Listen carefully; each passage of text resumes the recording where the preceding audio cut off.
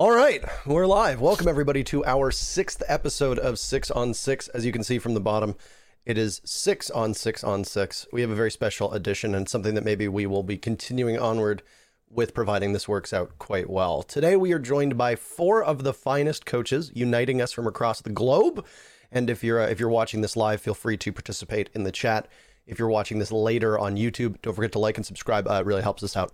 And then if you're listening on Spotify or Apple, give us a thumbs up or whatever people do on that. Anyway, we'll start with some introductions. In the top left and the top right, it's Troy and myself. You should know us from the podcast so far.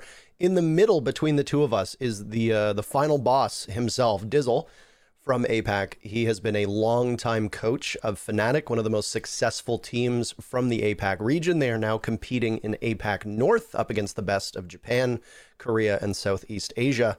He was a former player on Mindfreak as well back in the console days. In the bottom left is none other than Pojo Man from TSM, a former player on teams such as Flipside, SK, and Dark Zero, as well as TSM. He's now moved back to coaching after stepping off the bench for a short period of time.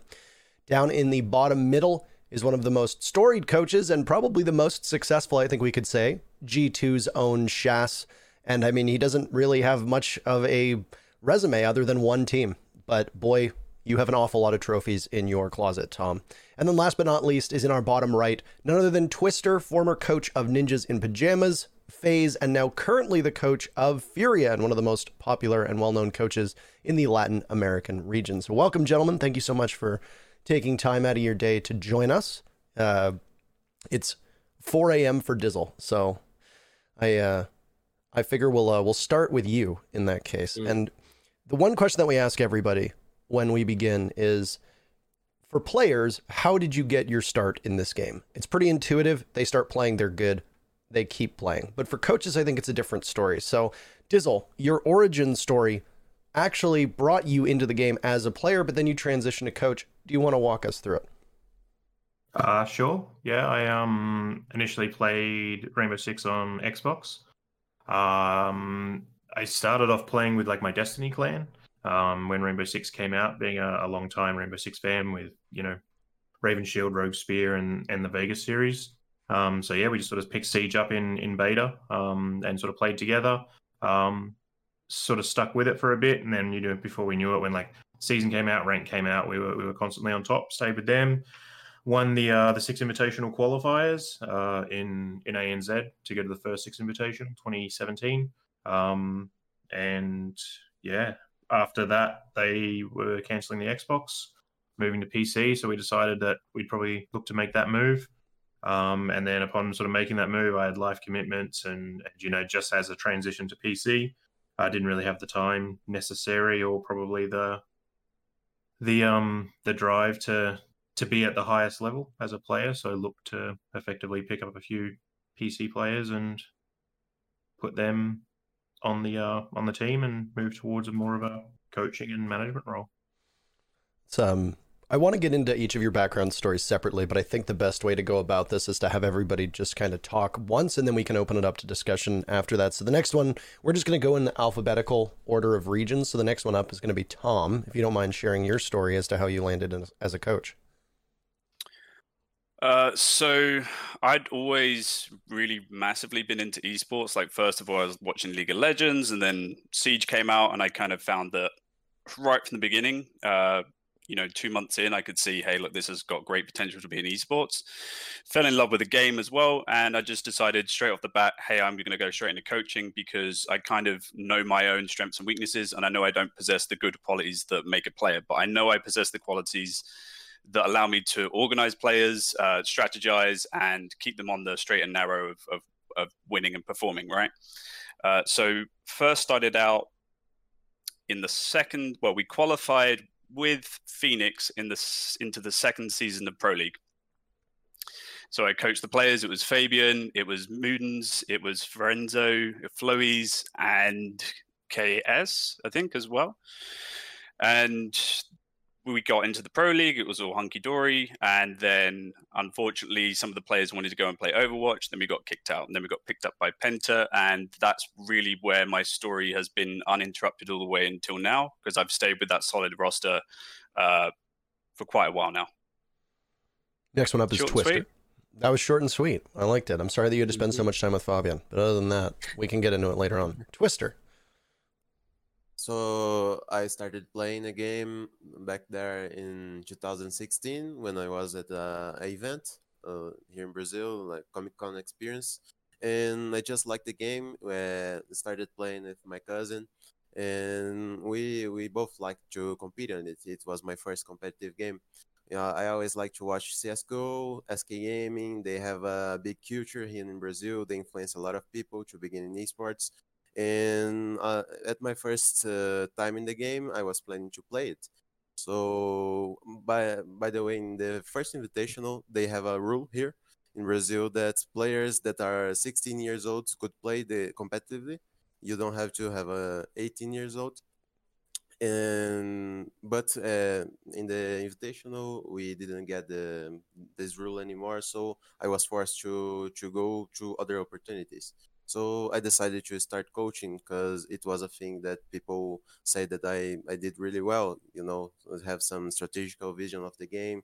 You have more organized. I was more organized as a person to help the team with that, and I gave it a try. So I was underage and I couldn't play. So I decided to start with it, and I really liked. So since I began with it, I try to be the best in it here in Brazil.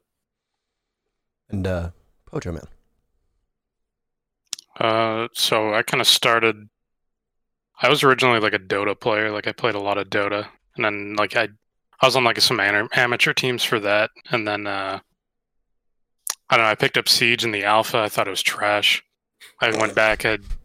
I played the beta, and they fixed quite a bit of it. So I was like, hey, this is pretty fun. And then I don't know, it just seemed like a game that would be a lot more fun with people, like in an organized environment. And I was clearly right because ranked is terrible on your own, as everybody knows. So, you know, we played a couple of Go 4s, and then I joined like Mint, and then we made Pro League Season 1, and then, you know, then Dark Zero, SK Gaming, and now I'm on TSM. I started as the coach on like Accelerate Gaming, and then I had to play. Then we became TSM, continued playing, and now I'm back to coaching. So, well, it's quite a story from all of you, and it's funny because almost none of the four of you had the same origin story. You all came from different spots. So the first question that I'm going to open it up to, I suppose, is did you expect to like coaching at the beginning? Is going to be question number one, and then the follow-up to that after is, have you continued liking coaching, and has it been easy to like your role, or have there been challenges so far? And I mean, we can open it up to whoever wants to go first. Yeah, look, I'm a fair bit older than most. So I'd had a lot of life experience. I'd managed staff, I'd managed companies prior to this. So like one of my first management jobs was at Domino's, which was one of my first jobs, and I worked there for several years, and then I was running a store there. So like I'd had management experience managing like young teenagers, 14, 15. So I figured it can't be much harder than that, right? But I'd come from a sporting background as well at a pretty high level in my teen years and early adulthood. So I'd sort of like had a skill set for managing and coaching anyway. So I sort of knew what I was getting myself into. And as far as like continuing to enjoy it, I think like it's super rewarding, to be able to take young guys and sort of mold them and develop them and help them grow through a lot of like their formative years. Especially doing something like as cool as we're doing, you get to help them like see the world and sort of grow into really good people. So I think that the reward that you get from coaching is what keeps it worthwhile. Yeah, there's tough days, there's stressful days, there's long hours, but at the end of the day, I think it's definitely a lot more worth it than most traditional jobs. Y'all can jump in, don't be scared. Yeah, I'm curious to know, like, if the rest of you, I guess, if you like enjoy coaching for the same reason, like that's the first thing I would think of, is that it would be rewarding to kind of like teach people, basically. Like that's always how I've seen coaching. I know I would like it because of that. And I'm just curious if it's kind of the same for all of you, if it's the same reason you guys like coaching, if you like coaching. I'm assuming you guys do. Yeah, like seeing your team get better is probably one of the most rewarding things. Like seeing progress, like going from like losing rounds, it's like, oh, why didn't this work? And then the team kind of figures it out, and it's like, oh, okay, well now we kind of understand what's going on. Like that's really rewarding, I think. And I think the biggest thing about like switching from a player to a coach is I thought it'd be less stressful, but I find it actually a lot more stressful being a coach now. Beyond your control, right? Yeah, like you can't affect the round at all. Like you just have to watch it unfold, and you're like, ah, shit. It's like if I was just there, I could say something.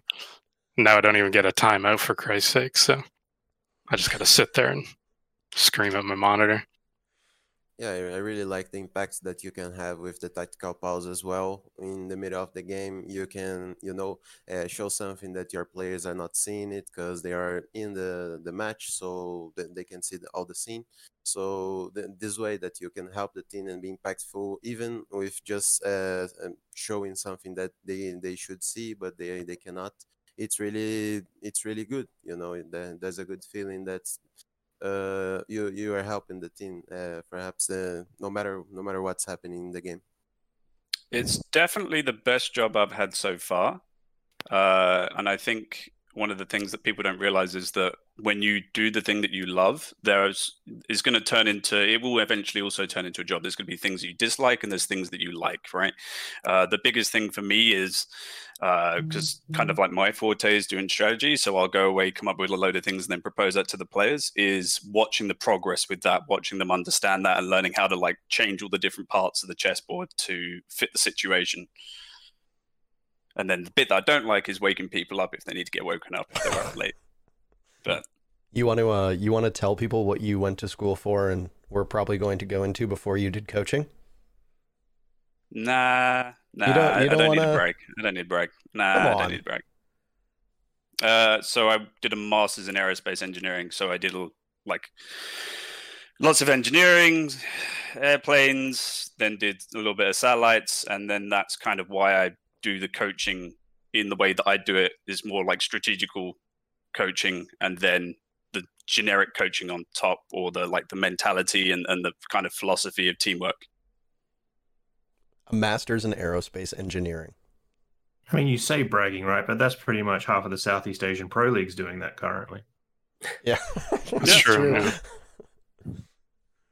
I think this actually leads into the next question, and major props to Troy actually for putting most of these questions down, because both of you talked about tactical timeouts here, and if Troy, you had a good question about this, so please feel free to dive into this topic. I mean, I guess the basic of it is like, when do you guys think is a good time to call a timeout? But just in general, I guess, just how do each of you kind of view it? Like, what's I guess your main purpose for when you call a timeout, or are there multiple? I'm just curious to hear like everyone's different takes on it, because I know some teams definitely view them differently. Like the amount of times like I'm sitting with like Lycan and Sov, and we're sitting there watching other teams play, and then they take a timeout, and they're just like, why did they even take that timeout? Like that wasn't a good time at all. And then like I've heard that from other teams as well. Teams probably say that about us. Like I'm just curious to hear everyone's take on it. I think for us, like I always try and give my guys like the benefit of the doubt and the trust that if they're bleeding a little bit, they'll be able to come back from it. So sometimes I'm guilty of not using them as proactively as I could, because you're sort of hoping even if they've gone down 3 rounds at the start, they can sort of bring it back, maybe get a couple, and then you can save it for a really impactful one towards the end of the game. So I've generally tried to give a lot of faith in my guys that they'll be able to because we don't prone to tilt all that much, and like their mentality is pretty strong as a group. So I think for myself, it's usually when I've noticed something, or I'm trying to get them all back on the same page for like 1 or 2 really impactful rounds. So I can sort of deliver as much as I can for the following 2 rounds, 3 rounds that it might be, in terms of like pattern recognition, or just really giving them time to get on the same page, think through, take a bit of time to communicate, and then take those 3 rounds as if the last 10 rounds haven't happened, and let's just win 2 of the next 3 or the next 3. Before we hop into letting Shaz talk here, this is actually a very interesting one, because it's something I noted about your team at SI, and I just pulled out my SI notes actually. On Cafe, you won 7 rounds in a row against Empire. That was a hell of a match. when you were playing on Clubhouse, you took a timeout after you went up 6-4. You lost the immediate next round, then you won the next one after it. This is just going to be a question that I wanted to ask very quickly. Was I've noticed before at different events, you tend to take timeouts really late into the game, like 1, 2, 3 rounds left, and that's when you'll drop your timeout. Whereas most coaches take timeouts like either right at the half or after losing like 2 or 3 big rounds, and some of them take the timeouts really early on. So I just wonder your thought process on that, because you said you're not prone to tilting, but I mean, I remember the days where your team would end up losing a couple rounds and then just mentally get knocked out of the match. So yeah, like I said. Oh, you talking sorry. to me or Shas? I was talking to you, Diz. Oh, sorry. Just one side question here. Shas called his 2 rounds in. I don't know what you're talking about. Yeah. So early on we definitely were. We had back then a different team, different communications, a lot more quieter players. Whereas since then, and I only speak like mostly recently. It's we've been very capable of clawing it back. Like you look at the phase game, for example. Sorry, Twister, but like to be able to come back from 5 rounds down to 7 rounds straight. Like I have a lot of faith in my guys that they have to be able to do that. And they do, and then I can use them quite impactfully. So I think for myself, it's more like putting my faith in them that they'll be able to like recover, because most of the time as well, like the conversations that they're having in between rounds and the feedback that they're giving doesn't really warrant, or there's not as much impact I'd have by calling a timeout then, unless I really just wanted to stop the bleeding for like a minute. But when I do tend to call them late, it's very much about setting a win condition over the next few rounds, getting them all on the same page for like the next 15 minutes. So I just think in terms of the overall impact, in terms of like the percentage of input that I'd have, I feel like when we're in those scenarios, especially with like a match point or very close to match point, they're a couple of rounds behind, but they're starting to get a bit of momentum. It's easier to halt their momentum and get my guys on the same page than it is to call a minute, stop the 304 or 0304 bleeding, and have something impactful to say that's going to bring the next 3. And generally when that's happening as well, right, you're 0304 down, I've only got 1 or 2 rounds left to talk about attack. So it might be worthwhile to let them go, and then we're moving on to defense, try and start strong there. So it's a bit of a gamble. It sort of really depends on where it's at. But when you're sort of onto the 4th round thinking about calling a timeout, there's only 1 or 2 attack rounds left. So there's not too much input that I'd have, I feel, overall. Thank you for that. Sorry about that, Tom. I knew that you're up next. I just wanted to ask because it was a decent question. So now, sorry about just back to Troy's point about the importance of timeouts and when you take them and why. I mean, there's really only 2 reasons I take the timeout. Is either, as Diz was basically saying, the team encounters something which they're not able to solve themselves and discuss and work out like an appropriate response to.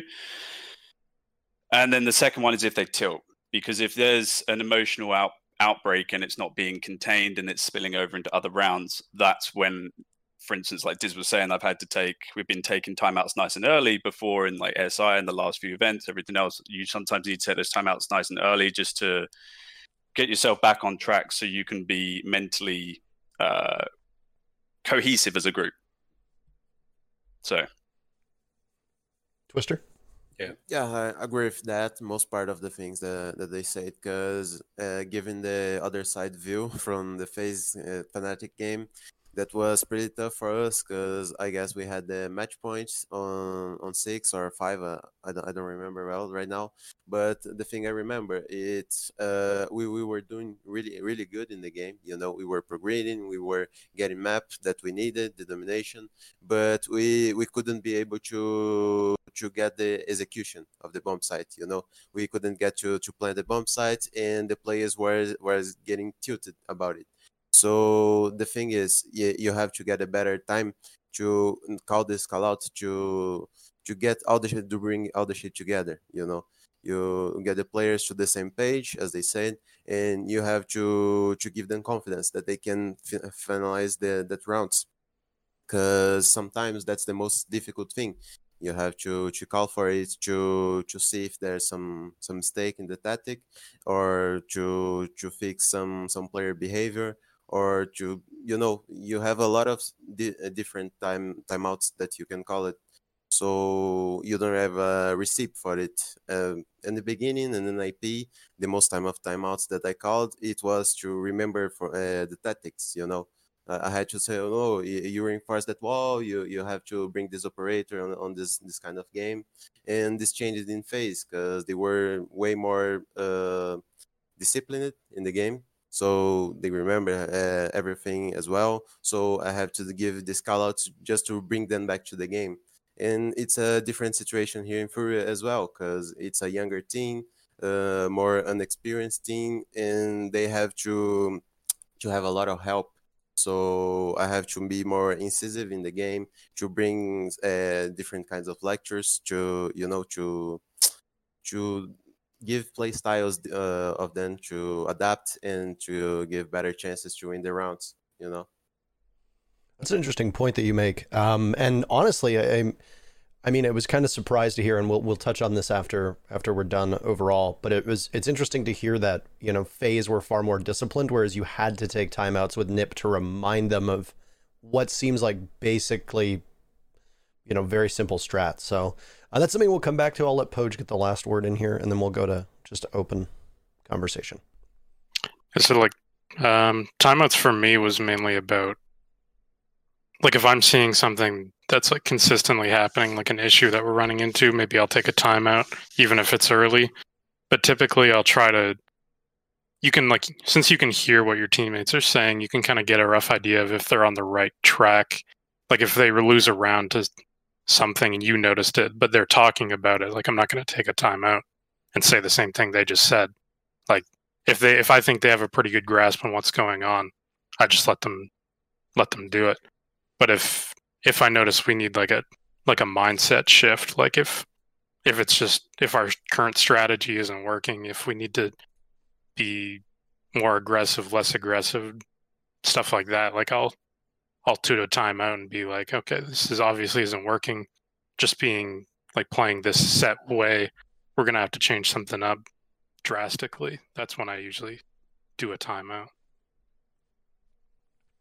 All right, Yeah, I've done a lot of talking, so I'm going to let Canadian drive the discussion on this one.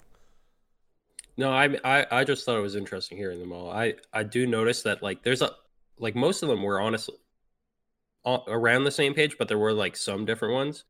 Pojo, for example, didn't mention the emotional kind of thing, and I think that really depends on the team. And like Twister said, because he's coached multiple different teams, it's different for all three teams the way he took the timeouts.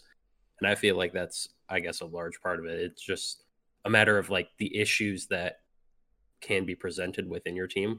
Maybe you have someone that gets emotional. Maybe the team can get quiet or tilted. Maybe, yeah, they're just struggling with whatever it is in front of them in terms of strategy. But yeah, I just thought that was interesting. Yeah, sometimes you just need to do a timeout just to get the comms flowing, kind of thing. Yeah. Sometimes people are just really tight on their communication, not saying everything that they need to say and micro calming everything. So Yeah. Sometimes that's what you have to do, but that one, I find that one's kind of rare for me, but Yeah, it can happen. That's one of the bigger ones for us. Is that's a big sign when Lycan calls a timeout. Is if we have a quiet round, basically, then he calls one because he can tell things are probably about to start going downhill. So just kind of cut it early.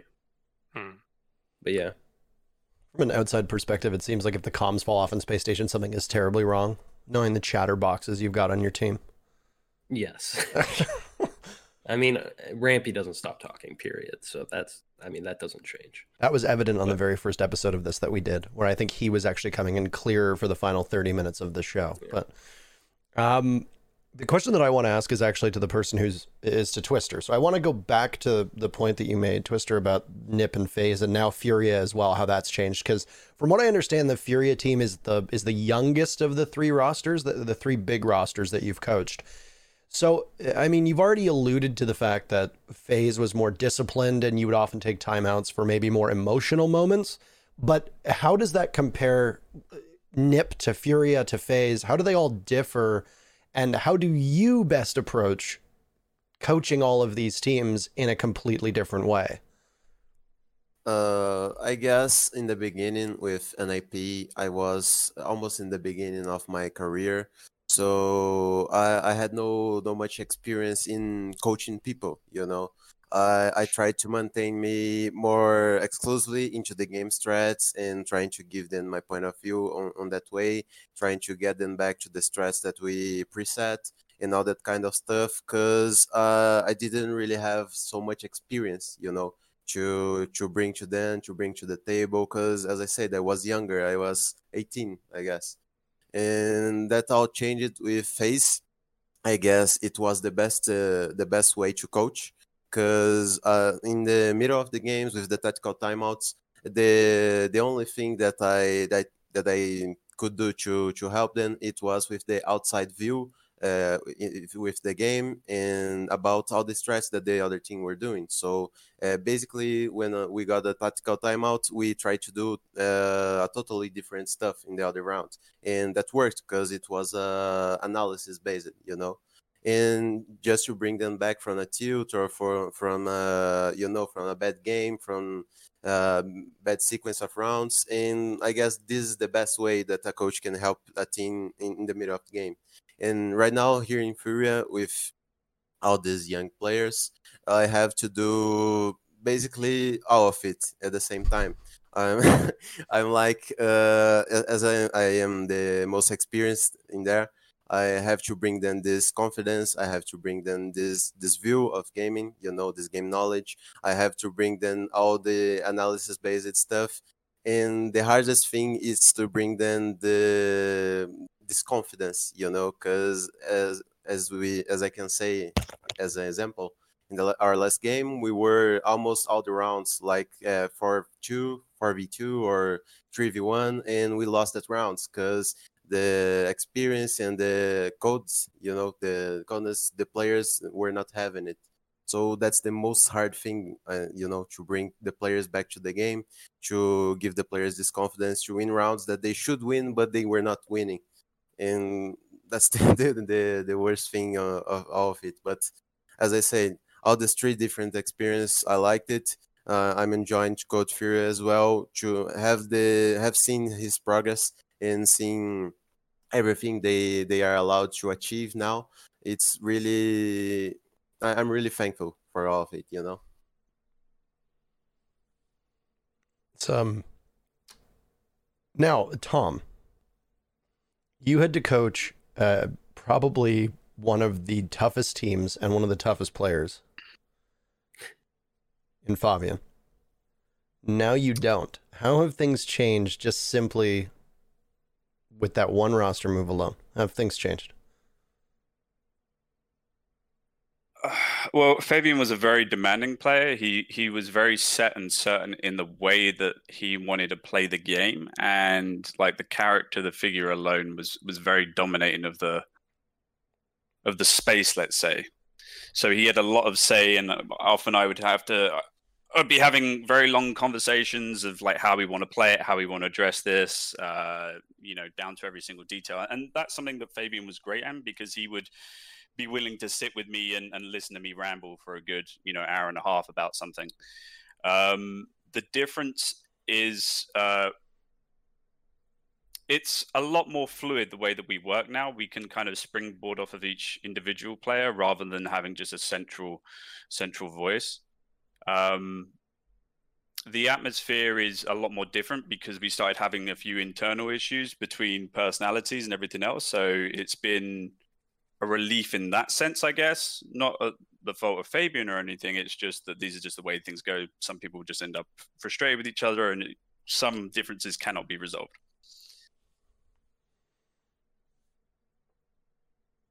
So it's been a lot less stressful. It's been a lot less stressful, but it was also enjoyable as well with Fabian. But it was a lot of explosions, let's say. Mm-hmm. But those can also be fruitful, and they can, at the end of the day, some of the best conclusions you can come to are at the end of an argument about something very minute of how to throw a flashbang into a room. And when you actually finally go through it and you spend 40 minutes talking about it or going through it on the server, and you can say, hey, look, okay, we've agreed to do this, and then we do it every single round, and it's beneficial. just like a minute detail. I could see that. But yeah, it's definitely beneficial having those disagreements. I mean, that's part of growing as a team. But I will say, I could see the other side of it as well, where like it's not gonna, if things are too abrasive, like it won't work forever, right? Yeah, very very much so.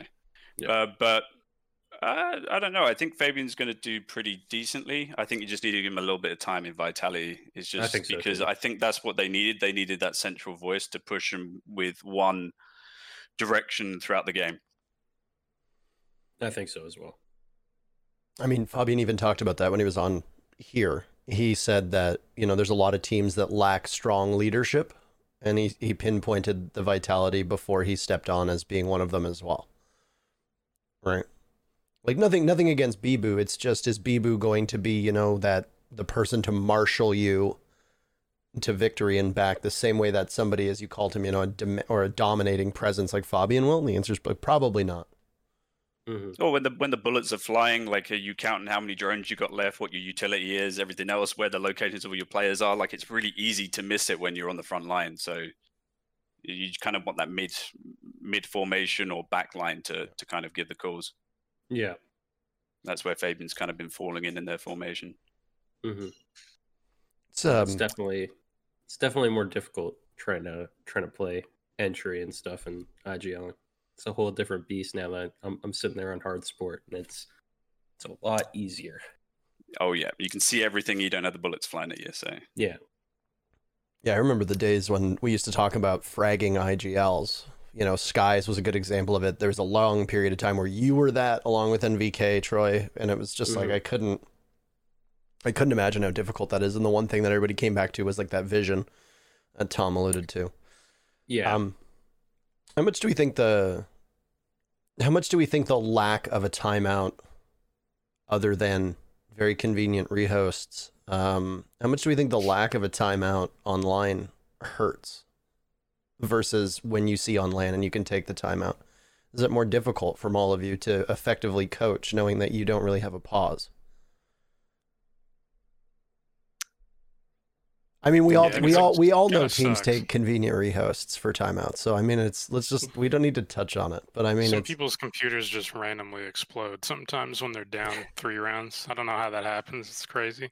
Oh, we just lost 4 in a row. We're getting smoked. I got the sound bug. Oh, okay. That sound bug. That's a real thing. Nasty. I'll have you know. Sometimes you just die near a mute jammer and your sound's gone. Yeah, it's not my fault. Sometimes it happens at a really good time. Yeah. Sometimes mute's not even in play and it happens, and then we need to restart the lobby. That's crazy. No, that's a Zoe sound bug. Oh yeah, my bad. Zoe's always there. Yeah. How much does it hurt though? I mean, and is it silly? I mean, you don't need to admit that you've taken it, but I mean, I've had players at after parties tell me straight up, like, yeah, we've hit the router, or yeah, I feel like, yeah, we've taken timeouts because we can't, you can't pause the game live. But it's like, how much does it suck not being able to take a timeout? How much harder is your job online than it is on LAN because of that? I think it's really dependent on the team, right? It depends on the mental fortitude of the team and how well versed you are strategically, like how familiar you are with the situation. Because if you're familiar with the situation, you're good to go. You know the response that you need to do as a team, and if you're strong mentally, then it's not going to be an issue for you. So it's really team to team, and it's whichever one is better in those 2 categories that's going to get punished least for it, right? Right. Because as Pojo said, like for coaches, it's always going to be stressful coaching because you either have no timeout or you have 60 seconds to talk to your team. So it is what it is. Yeah, I don't think I've ever been able to have a technical tactical timeout, but I mean, they always happen against me, so that's always fun. But not being able to, I think the biggest thing online is whenever, like, let's say you're just having like a rough, like attack side, or just even like a rough day, like you'd have no opportunity to even like try to stop it. Like you're just fucked. And ESL, or not, I guess not ESL, my bad. Face, it's just like I honestly didn't mean to say that, but it kind of makes the joke even better. But yeah, like not having anything is just like, oh my god, like you can't try to do anything to stop it. Like you're just dicked. Like if they're just in the wrong headspace for that map, you're just like, well, better get the next 2 maps. I mean, Tough at least we map. have a best of 3. Yeah, unlucky Yeah. boys. Get them to the next 2. Yeah. Diz, you've been quiet. What do you think? I mean, it's we're all in very somewhat in unique positions, right? Like, for a lot of the guys there, they're in either HQs or sometimes like gaming houses and stuff like that. But for us, like we're spread out all over the country. We play online. Like now we can't even like sit in voice comms, so you don't even really know apart from just seeing the 3-minute delay if they even need a timeout. So I mean, our entire structure's sort of based around not having it, and then like we have these formats that create this environment that then take a team to LAN where all of a sudden like you can have really impactful timeouts, but you just never used to using them, right? So you just have this complete discrepancy between the way we qualify for these big events where you can do all these things as opposed to what we can do at all these events. So it's doesn't make a lot of Wait, sense. you're not allowed to listen in on even the comms? No, Really? no one's in the voice channel. Huh? Because we're allowed to be in there, and we're allowed to be in there and listen, but we can't say anything. Yeah, I mean, for us, it's out of there. So I mean, we could probably like try, right? But then we need to have admins sort of sitting there with us, and we're just That's what we have. We have an admin in there making sure we don't same. talk to our team, even though Yeah. I could just send them a message anytime I wanted to. Yeah, Or if you're in a team house, you can literally just like yeah, write on a piece of that's paper exactly and it, right? stop peeking, dumbass. Like, Yeah, we just For us here in BR6, we are allowed to stay in the voice channel, and we are allowed to talk with the players between the rounds. So we can talk some light shit to them and to speak some stuff with them to adapt and that kind of stuff. So we don't need to get this tactical timeouts.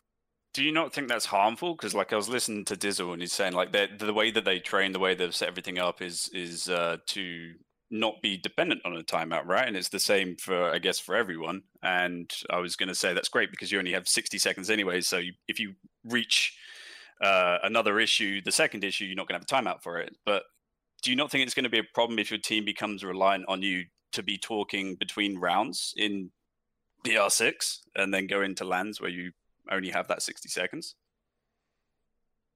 It's kind of very difficult to get all the things that you have to say and resume into 60 seconds, because when you have a fluid game and you can talk, between rounds, you can show some points that are more smaller than other ones. So when you have just 60 seconds, you have to resume everything and try to focus on one thing that you believe that will be better for the team to come back. But on online events, when you're allowed to talk between it, you can focus on smaller things, as I said. So you can have better games with that and more participative games. I mean, I definitely I see the advantage to doing it like short term, but I do agree with Shas. Like I'd be scared of building like the dependency on it.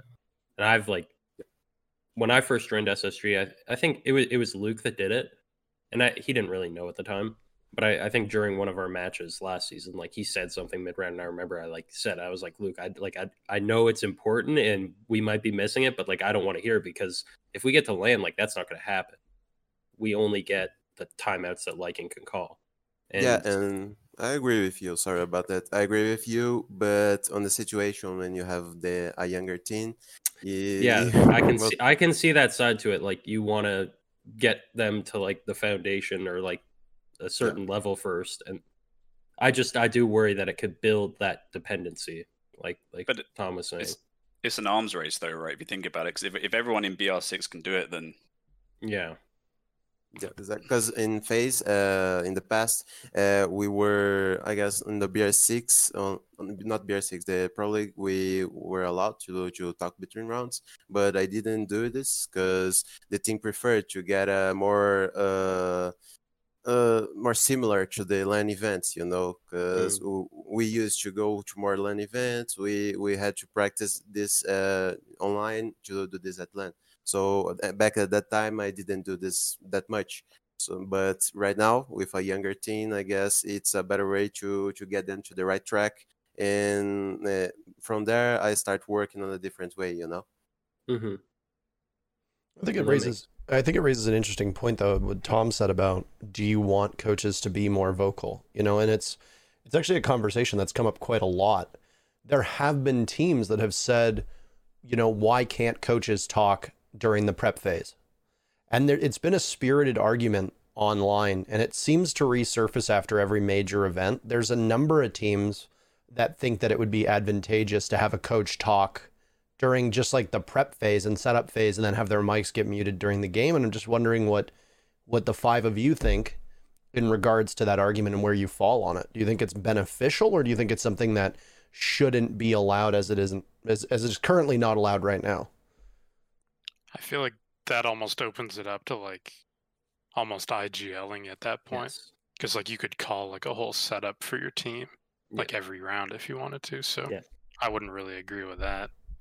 No. Yeah, I don't know about prep phase. I think maybe like operator select phase, if we could speak during that, if you wanted like had something interesting that you might wanted to call, instead of like, so you can call for the sixth pick, or you could call for like a different lineup, or maybe you can call like, let's bring these 5 operators, push this way. Like maybe you could have like a small impact, like not a complete IGL, but you give them sort of a foundation of an idea, or like, hey guys, we're really struggling with this. Let's make sure we're bringing this and this. But outside of operator select, I don't think we should speak. Yeah, I definitely think it could be scary to give coaches too much time to talk, because then it would become like the coach would become an IGL basically. And then that would kind of phase out the role, because teams would start to just do five just star players kind of. And then the IGL would become the coach, and or one of the coaches, but the coach that can talk, I guess. And you just got mid-round calls. Yeah, someone just has to handle mid-round calls, which I think like that's not a big deal. I think someone could handle that for sure. So I like what Dizzle suggested, but I think the issue with that is that it's still, you have qualities where you can IGL still a little bit. You can still call it in the operator pick. The only part that I would like to be able to talk through is the banning phase, the operator banning phase. That is the only part where I can kind of accept that a coach can be allowed to talk to. And then as soon as it hits into maybe, I don't know, like 5-10 seconds after that, then it cuts off. I could agree with that. Then you've got your timeout. Because that's like macro strategy. Yeah, like it's the same as like the coach can be there, or usually is the one doing it when you do map bans, right? So I feel like it's kind of the same sense, just because it's the macro kind of strategy. And I think like as the conversation is developing now, like with the meta that we're in, and with probably the need for like more operator bans and things like that being considered, I think that would be, almost a certainty that we should start to explore, like no matter which way we go with the bans, that maybe exactly like a league draft, right? Like the coaches can look after most of that, and then they leave after the draft. Yeah. I think that's a good idea. I like that. What are your thoughts, Twister? I guess that it's important to build to IGLs that can think straight during all the game, to get arrangement ideas, to get the people think the same way that he is, and to bring the people back to the game. But being allowed to talk between rounds, it takes away more minimal suggestions to the team that, as I said before, some kind of stuff they are not seeing it, and you from outside the game you can see it, and you can give a suggestion to them to get it. But I agree with Troy. I guess the best way that you can work with it's get a good IGL that can manage all the situations, that can bring the view of the coach from what they talked before the game, and the impacts of the coach just in the tactical timeout to bring, solid things to the match. Mm-hmm. See, I'm actually going to come down on the unpopular side here, which is where I've never really understood. Like, I understand the argument, and I get why people don't want coaches to be more hands-on. The good example was, a lot of people love to talk about CSGO, where the coach was allowed to talk, and it kind of removed the in-game expertise of your IGL, your in-game leader. Since everybody always asks what IGL is, I figure in-game leader. But I come down on the side where I don't think coaches have as much of an impact on game day in the match as they do in the build up to it. And especially online, you know, in BR6 in Twister's position, he's talking about how we can make comments and we can kind of iron out small details and things like that in very small increments every single round. Whereas, you know, barring a very convenient rehost, you can't really do that in North America. And, you know, you can't do that in even the other, like Dizzle even said, we can't even talk in the same channel, right? We can't even hear them. So the thing for me that I've never really understood is why coaches don't have more hands-on, I guess, leadership during the game day, especially with how technical this game is. I think it's impressive that IGLs are able to call on the fly. And I think it does definitely raise the ceiling for some teams by having an IGL who can essentially pick apart their opponent while also in the server. But I think that for me, I would have no problem with coaches being able to talk during, you know, the prep phase or even the operator pick phase and be able to call out strats and things like that, because we see it, you know, coaches in lots of sports will literally call the full strat, and they have playmakers and they have offensive coaches. The NFL is a big example of this, where it's like you're calling the play, you know, before anybody even gets on the field, or they're on the field and you're the one calling the play. So for me, I think it could raise the stock of coaches. Not that coaches are already underappreciated, but I think you could see a larger impact if they were allowed to weigh in even during the operator pick phase, or maybe expanded to the prep phase, because of the vision that they have of all 5 of their players that the leader, the IGL, might not have, being so close into the actual action.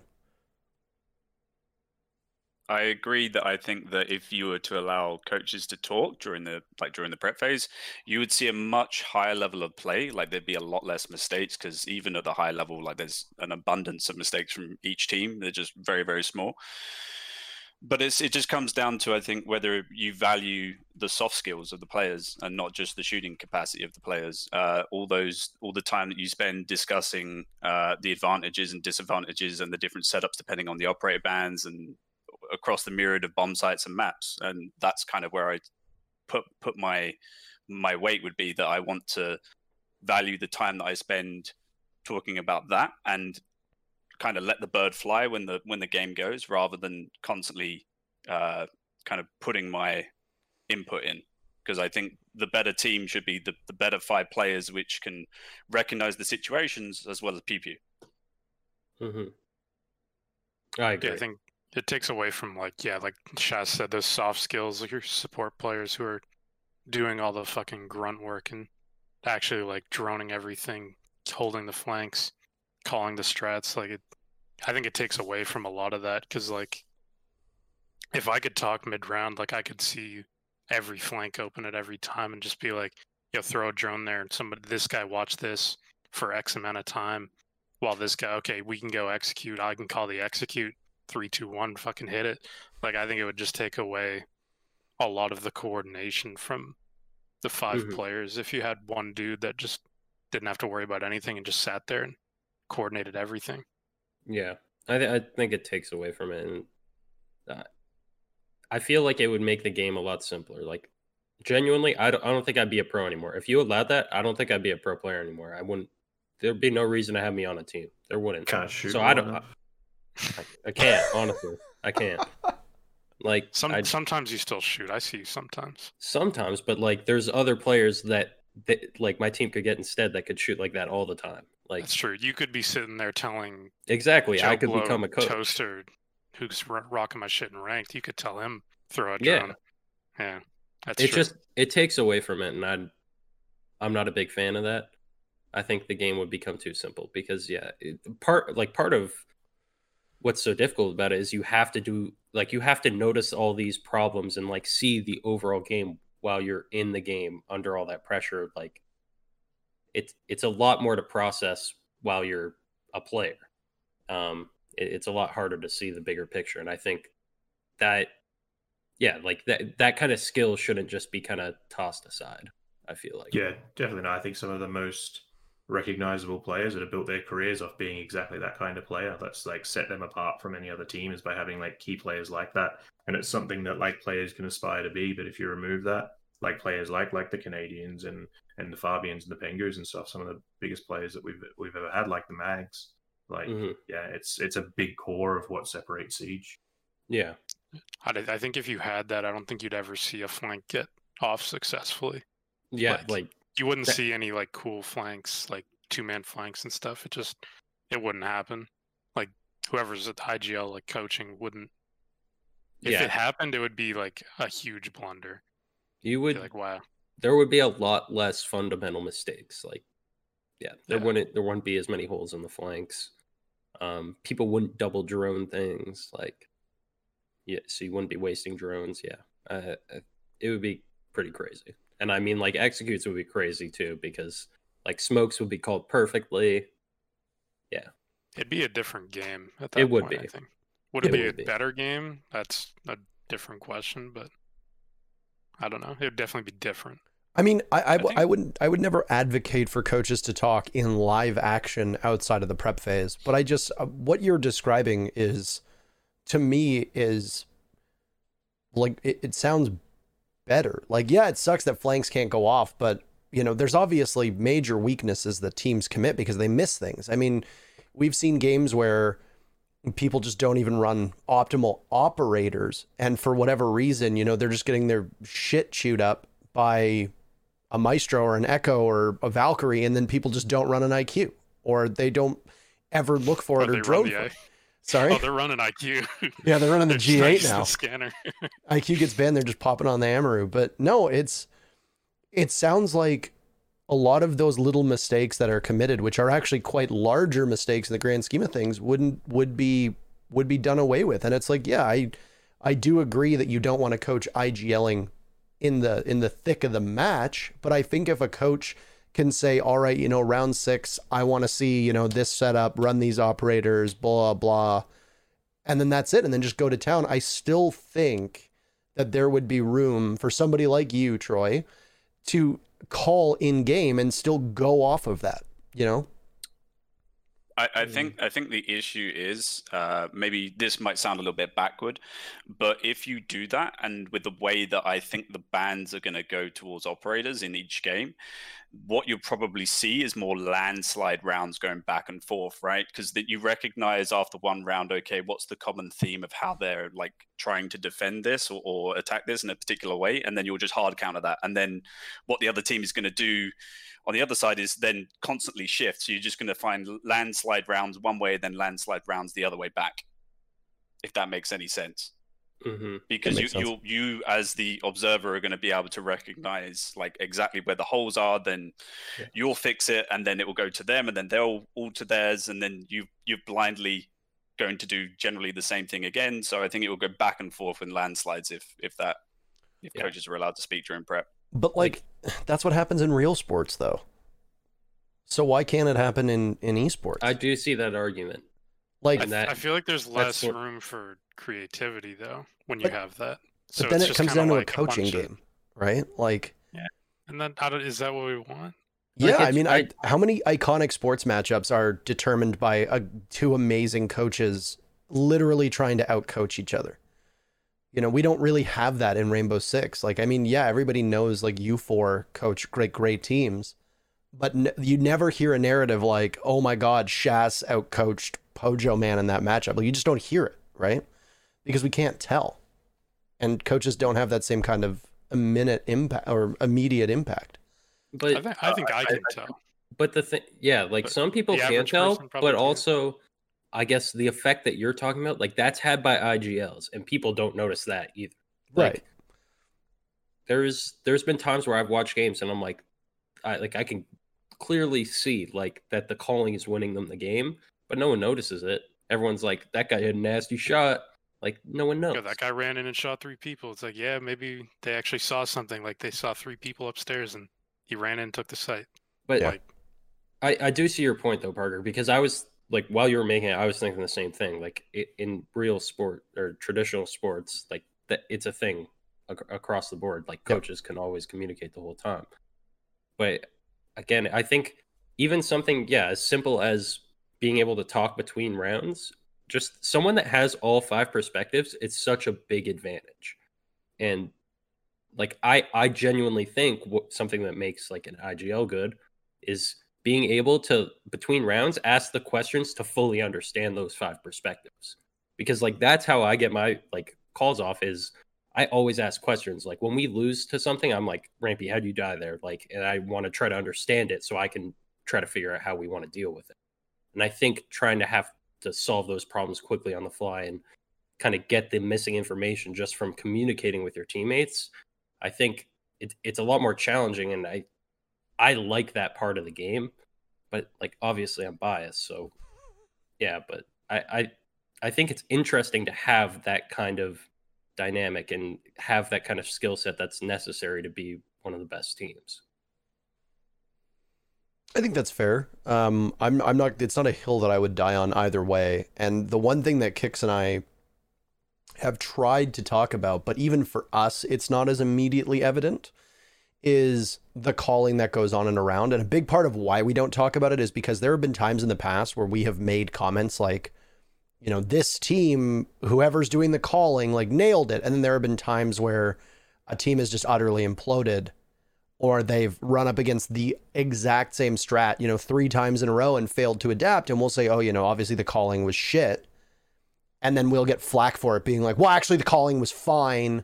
You know, as a salty player, we'll watch it back and be like, Fabian literally did that to me once. I can't remember what it was. It was a G2 match. And he's like, I called it. It's just like somebody peaked and died early and then the whole strat fell apart. And I'm like, well, it sure looked like the calling was poor.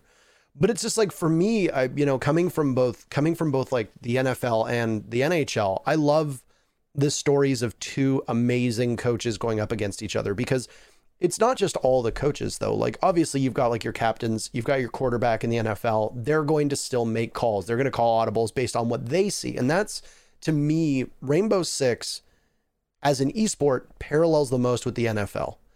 You know, it's a lot of theory, it's a lot of strategy, it's a lot of setup, very limited action. You know, the NFL is like 1/4 of the actual game is quote unquote action, which is very similar to us. If you look at our games, you know, you've got like 30 to 40 seconds of action each round, but there's that long pronounced setup in between where I think you have a coach line up the strategy for 30 seconds, whatever, the start of every single round. And then once you actually get into it, that's where the IGL can call the audibles. That's where the IGL can start to set things up and make changes as you're droning in and, you know, going through the discovery phase, or you're on defense and, you know, you see the way that you're getting droned out and how they're trying to take map control and enter. That's where an IGL can really step up. And I think to me, it would just increase the skill level for coaches. Because not that I think that coaches are underappreciated, like I said, I just think that they have a very small impact, or smaller impact than they could during the actual game. And like I said, I know it's not like a popular opinion, but it's just that's how I view it. And I'm fine if you all disagree.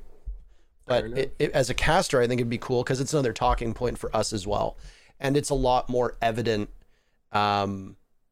For us when a coach makes their impact than it is for an IGL. And like I said, we've been kind of reluctant to talk about in-game calling because when we've done it in the past, we've had players and teams get angry that, you know, oh, well, it was actually called well, or, oh, well, it was actually called poorly. And, you know, and it's like, whatever.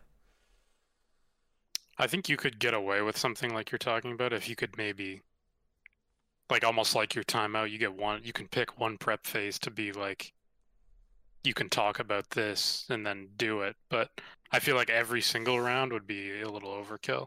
Yeah. Because then you could actually see the direct impact. If you had, okay, let's say Lycan's talking on this character select and prep phase, then you can see the direct impact maybe from what he said to that round.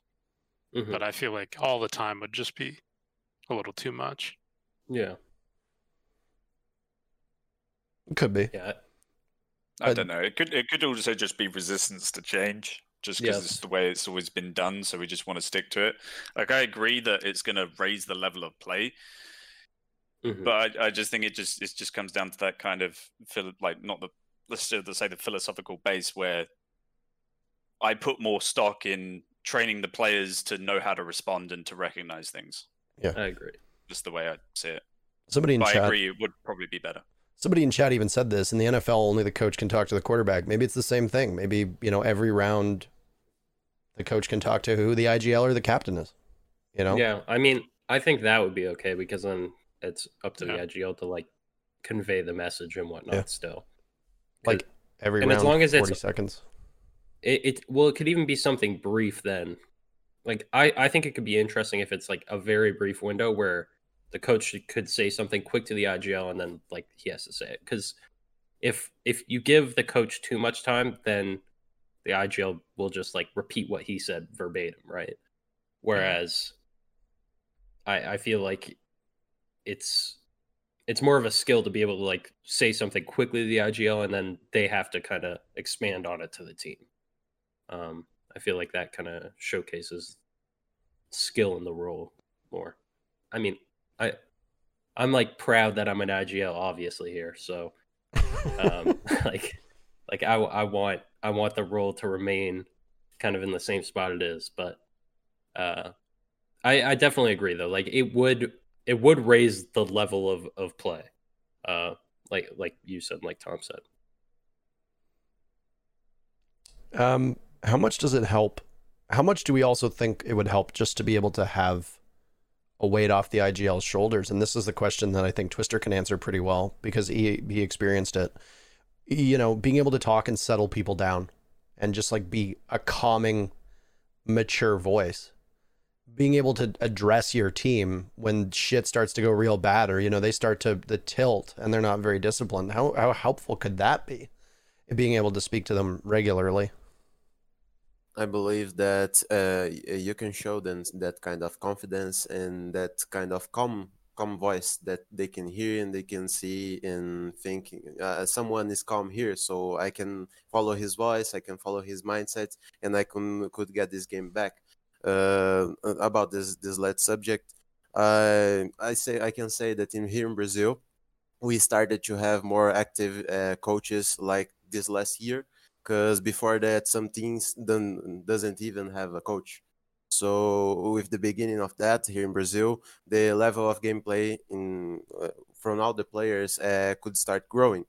Because some teams didn't have a coach, so a player had to study all the other teams, had to prepare the games, study the video, and do all this kind of stuff, and he couldn't focus on his own gameplay.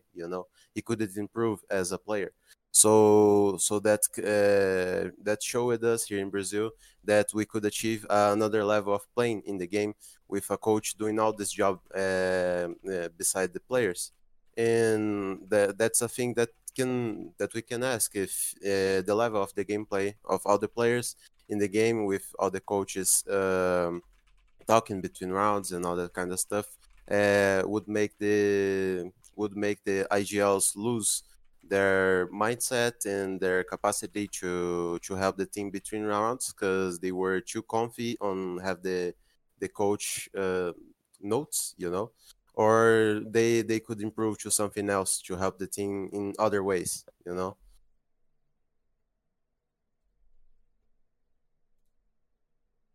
Yeah, I mean, I could definitely see that side of it, and I do think that would be a relief.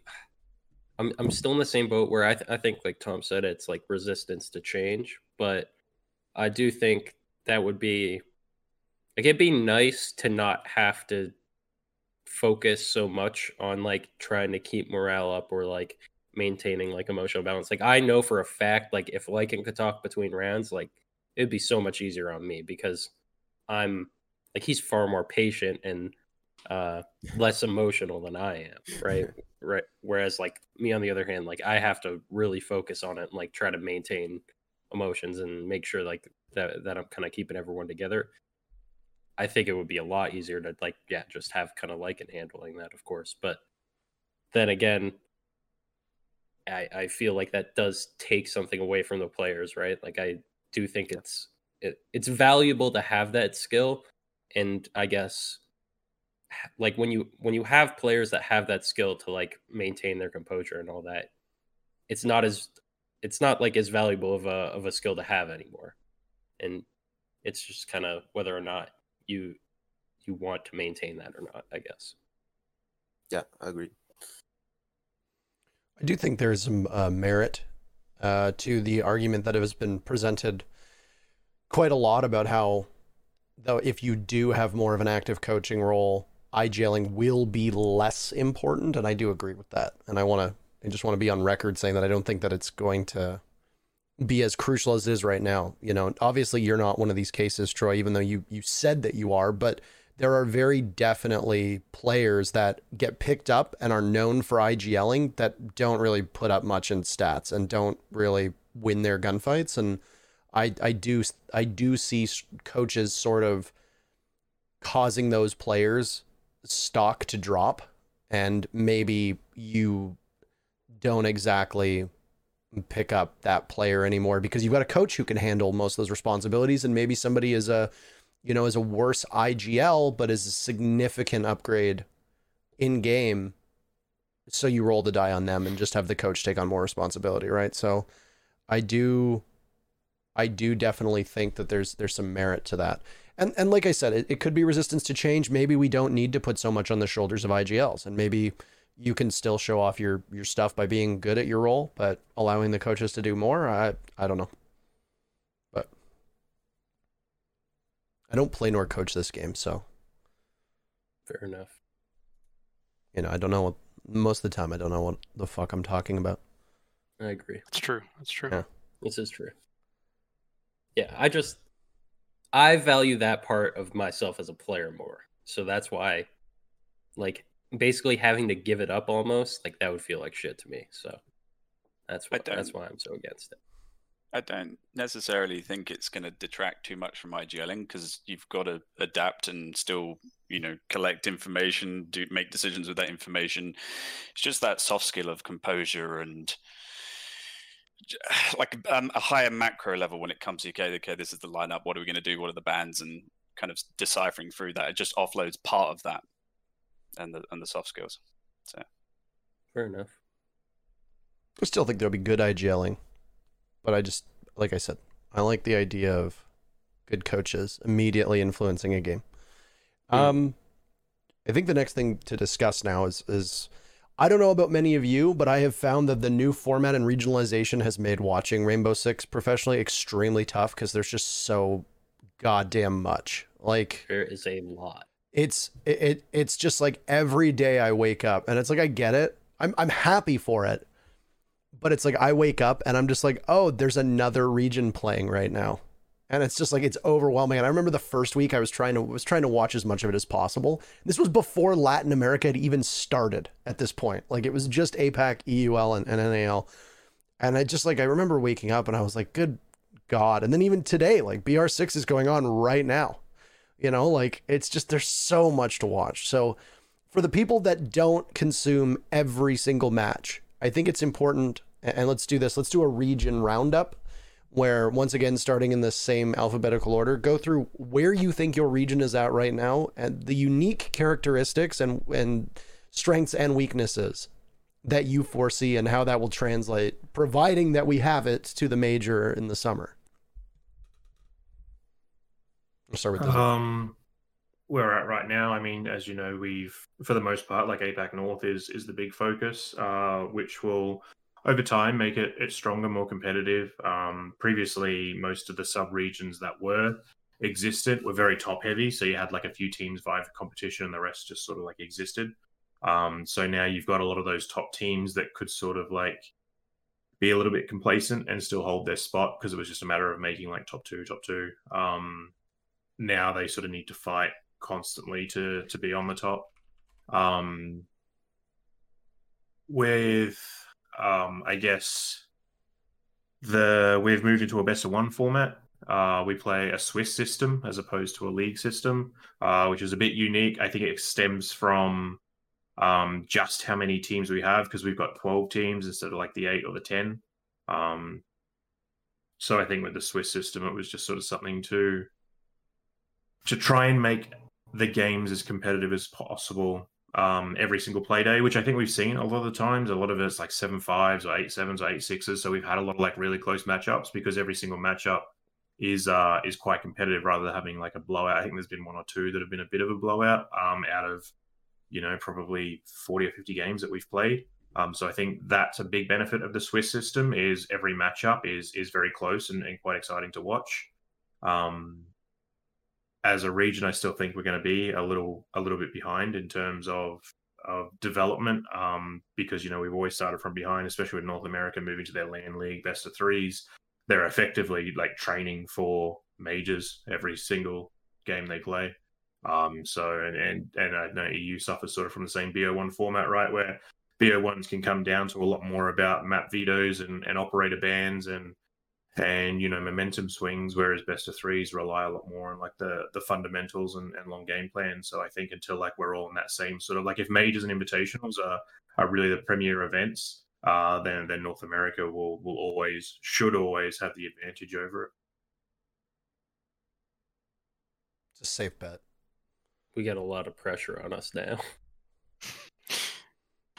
Every time people say NA is good is usually when we shit the bed. So yeah, I don't know. Stop saying that. Tommy, got to be the underdogs. Well, there's no way like these BO3 LAN teams lose to BO1 online teams now, is there? I hope so. Exposure. I mean, there was no way that EG lost to Fnatic, but nice, man. You just said you had to. Yep. It's just EU meat for the viewers. That's all. Sorry, Tom. That's right.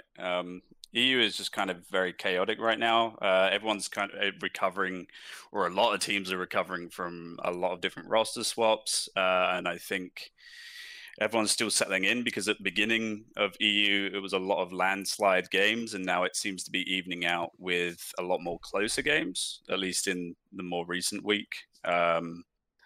I still think EU has definitely got like the most condensing of talent and competitiveness, but it just, again, like as Dizzle said, like we suffer from the best of one format. So the best of one introduces a lot of variance. I'm just so jealous of NA getting the best of threes. I think everyone is that doesn't have it. BO3, it's refreshing. It is nice. It's refreshing. Yeah, I I was just gonna say, like, losing our best of three last week, like it was better than the last time we tied in Pro League. Like, tying sucks, man. It's not fun. Tying's the worst feeling you can probably have. Yes. Yeah. Yes. I don't mind ties from a competitive standpoint, because I think that if, I would rather a draw than a coin flip, not a literal coin flip anymore, because now you pick your overtime side based on the map choices. But I would still, from a competitive integrity standpoint, I would still prefer a draw than, a team getting to defend twice on a map that is right at that particular moment heavily defender sided. It just doesn't seem as, I know that a win and a loss are more satisfying, but to me, I don't think it's fair. At the same time, I'm also aware of that North America in particular hates ties. They don't exist in NA. So it's like I get it. I was okay with ties in a best of two. Sorry, Dizzle. Go ahead. You're right. I think like if ties were allocated more heavily, right? Like if they had 2 points instead of 3, people could swallow that pill a lot easier. Because like the fact of the matter is you could win 1 game and lose 2 games and be in pretty much a better spot than the team that tied like 3 games, which like is just so unevenly balanced. But if you allocated like 2 points for a tie, because effectively it's like 1 round either way, right?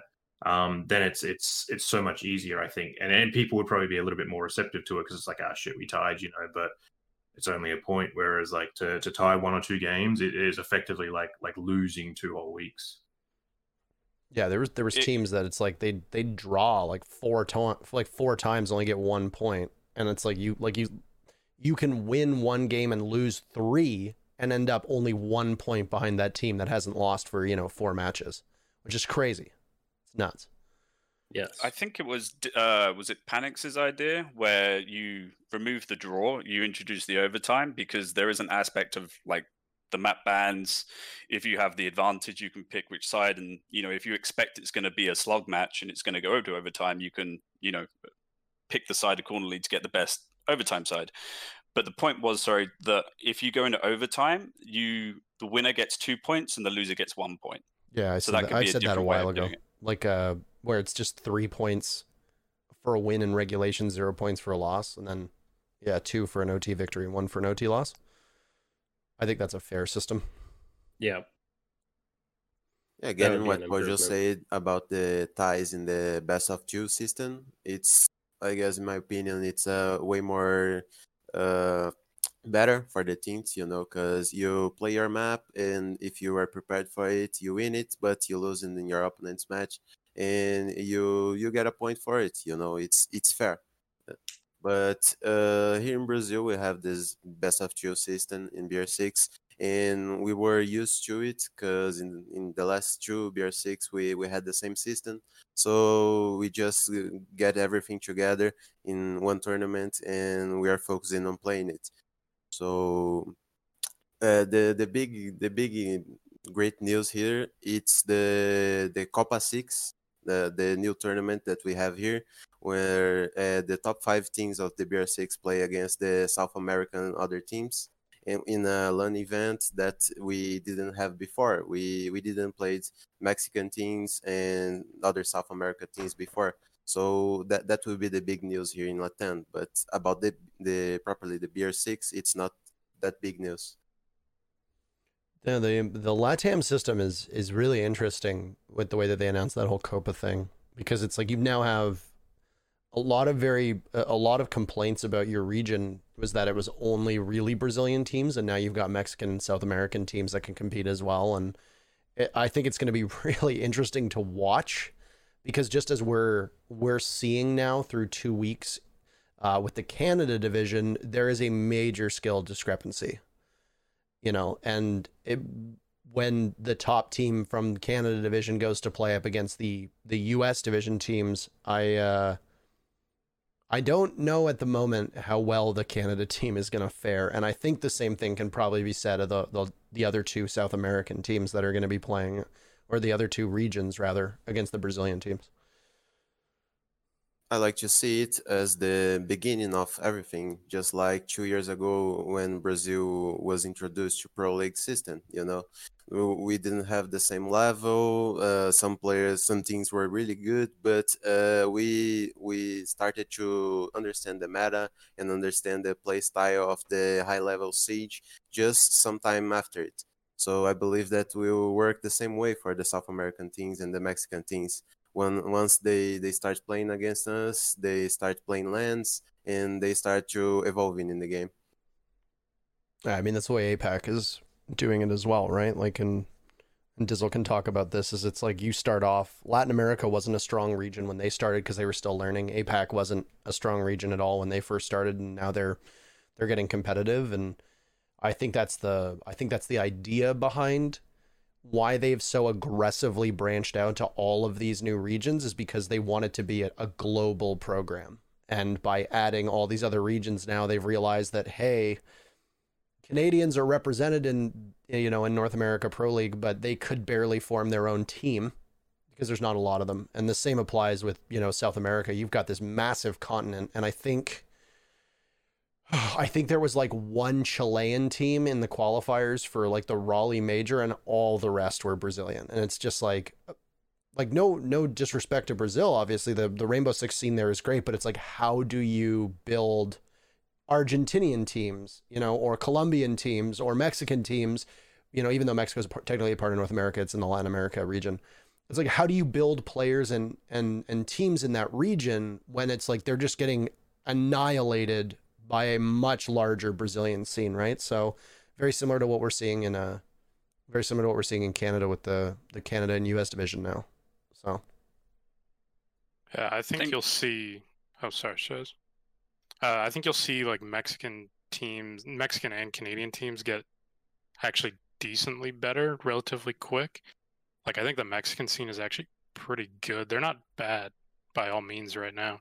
Like, we've scrimmed a few of them, and they're pretty decent. Like, there's like a couple like of the top Mexican teams, and they'll do better and have better strats than a lot of like CL teams. And they're not like they're crazy, but like you can see like the rhyme or reason to it. It's not like the CL players where they're just 1-for-1 everything. Like, I think as time goes on, you'll start to see more progression from those kind of regions. Yeah, I agree. I don't know. Yeah, If I was I sorry. was I going was to echo exactly what you were going to say. It's the same with the mini leagues within EU. You have to expose the teams to the higher level play for them to even be given a chance to catch up. Mm-hmm. So, sorry. I mean, I'm Kix and I are casting Canada and Challenger League on Fridays, so we obviously get to see it all firsthand. And I can tell you this: the two Canada division. I'm sorry to Ubisoft and Faceit who are watching this, but I will say that I think there is an uptick in skill being demonstrated when you watch the USCL games, at least the two that we've seen so far, versus the Canada division games. You know, last week's Canada division game on Friday was not, it wasn't bad. It's just, it was, to me, it was a raw, less refined style. There were a lot of very weird, very basic mistakes that I saw being committed versus, you know, that Last Dance versus Joe Esports, where it's CL match, where I found that the Last Dance was probably the best team that played that day. And that includes the two Canada division teams. So I do think that they'll develop faster. I think that the point you make is correct. You know, APAC and LATAM struggles were that they are developing as a region, but it's challenging for them to play outside of that region, APAC in particular. LATAM, you can still scrim North American teams. The ping isn't great, but I know plenty of NA teams that scrim LATAM teams. I don't know if you can say the same for APAC, so obviously that was a major issue, but the one thing I will say about the Canada division and Mexico and the other Latin America teams and even some of the regional teams in Europe is that, yeah, they have no excuse now because they're not dealing with ping. They're not dealing with a new meta. They're not dealing with an entire new region. They are literally just subgroups within an already existing region, and I think that's going to help them a lot to be able to get up to speed. Yeah, I would agree with that. I mean, I think the Canada division, it's like a unique situation because there are some good players there. It's just the fact that, like, it's never been a thing before where all the Canadian players have to team together. Like, everyone that was from Canada before, they would just join whatever NA team, and usually it had a lot of Americans on it. So it's just a weird dynamic. I mean, I think they'll grow. It's just they get affected by it, at least in comparison to like NHL or US Challenger League, just because like the player pool is significantly smaller in Canada than in the US. So it's just kind of how it works out. It's kind of weird, but like they have a decent understanding of the game. It's just it'll take some time for them to figure things out, but they're not horrible. But yes, I agree. Quite a few US Challenger League teams are better, I would say. I would say I right mean, now, I think, and I think even teams in the Canada division are aware of that. They wouldn't disagree with that. But yeah, just a matter of time. So this gets back to, I want to get us back to our original topic, which is what you see as coaches of your respective regions. What do you see as the main differences? Now, you focused on the setups in your regions, but what about when you go to approach a team in a different region, are there still regional metas? Do you have to prep for a region differently? Because that was the question that was originally posed a while back, was how do you prep for that? And what do you see as the defining characteristics of your region? What are your strengths? What are your weaknesses? You know, we've heard it talked about endlessly before, but there's never really been a good in-depth discussion as to what sets apart LATAM from APAC, what sets apart NA from EU, etc. I mean, I think there is a little bit, and it can be in like the way regions look at maps. But outside of that, I think there's like you look within each region and there's just different metas that are played at a team level rather than a regional level. You know, like DZ played it very differently to SSG, that played very differently to Oxygen. You know, G2 play very different to Empire, that play very different to like Na'Vi, that play very different to BDS. And you know, LATAM has the exact same thing, right? Like NIP and FaZe very different. Like FaZe play more a European meta than probably any other LATAM team, I think. So I think like we're at that point now in Siege, and I think over the next year with new operators and stuff coming, that we will even more diversify into like particular play styles of teams rather than regional metas. I think APAC is still in that regional meta sort of structure. We don't tend to have those sorts of definitive play styles like a lot of the bigger regions have sort of molded their teams into. We are still very much like an APAC play style. But I don't think like we prep more for teams and their play styles when we're coming to events, depending on if we've got NA, LATAM, EU, as opposed to prepping for an EU team. But we do understand that EU sometimes look at a map a different way to an NA team, but that's about it. And that just comes in their setups and structures or what they value in terms of map presence. Yeah, I'd agree 100% with that. Like, it's more of teams metas as opposed to regions. I think the only region where I would think like, oh, this isn't a certain from this region would be APAC, because sometimes they just come out with some crazy shit that I'm not ready for. So that's the only time I would ever be like, okay, we got to watch out for some like 3 shield Finka rush with smoke ban or something like that. That would be the only time I would think like, okay, maybe since we're playing APAC, we got to watch out for that. But they love the APAC flanks too. The 4 men up one staircase. They love that one. Yeah, that would be the only like regional kind of discrepancy. Otherwise, it's mainly just teams, like looking at how a certain team plays something. Yeah, it's usually team by team. I think you could group them a bit in terms of regions, but it's like you don't prepare for a region. Like you don't just like prepare for DZ as just like an NA team. Because there's teams like Oxygen which are way different. Like it's not even close. And then same for EU. Like prepping for like Navi is entirely different than prepping for Empire. And same in Latin America. I think Latin America can probably get grouped a bit more. Like when I've played against Liquid and NIP, it was they're a bit closer to the same, a bit more unpredictable. FaZe has always been kind of like Diz said, like more to the European side, and they're like a bit more predictable. They play pretty standard Siege, I would say, or at least like what I see as standard Siege. But they do throw some unpredictable things out here and there, of course, as any top team would do. Yeah, I think it's very, very team specific. I guess here in Latam we have this kind of aggressive Siege since we were in the beginning of playing it. So there's some kind of in the DNA of the players here. Then Challenger League we played. I played with them in the last Challenger League, and we saw the game difference between Pro League and between Challenger League when things just want to pick, and just want to do aggressive strats and with Rook and Doc and even Frost or Alibi just to pick and try to get you not enter the map, And this is something that's really, really weird to prepare for it, because when you are trying to look at this kind of game, you have to look into specific spots that you can find a way to win on that situation and not just count on shots and on bullets and your players' aims to keep winning gunfights.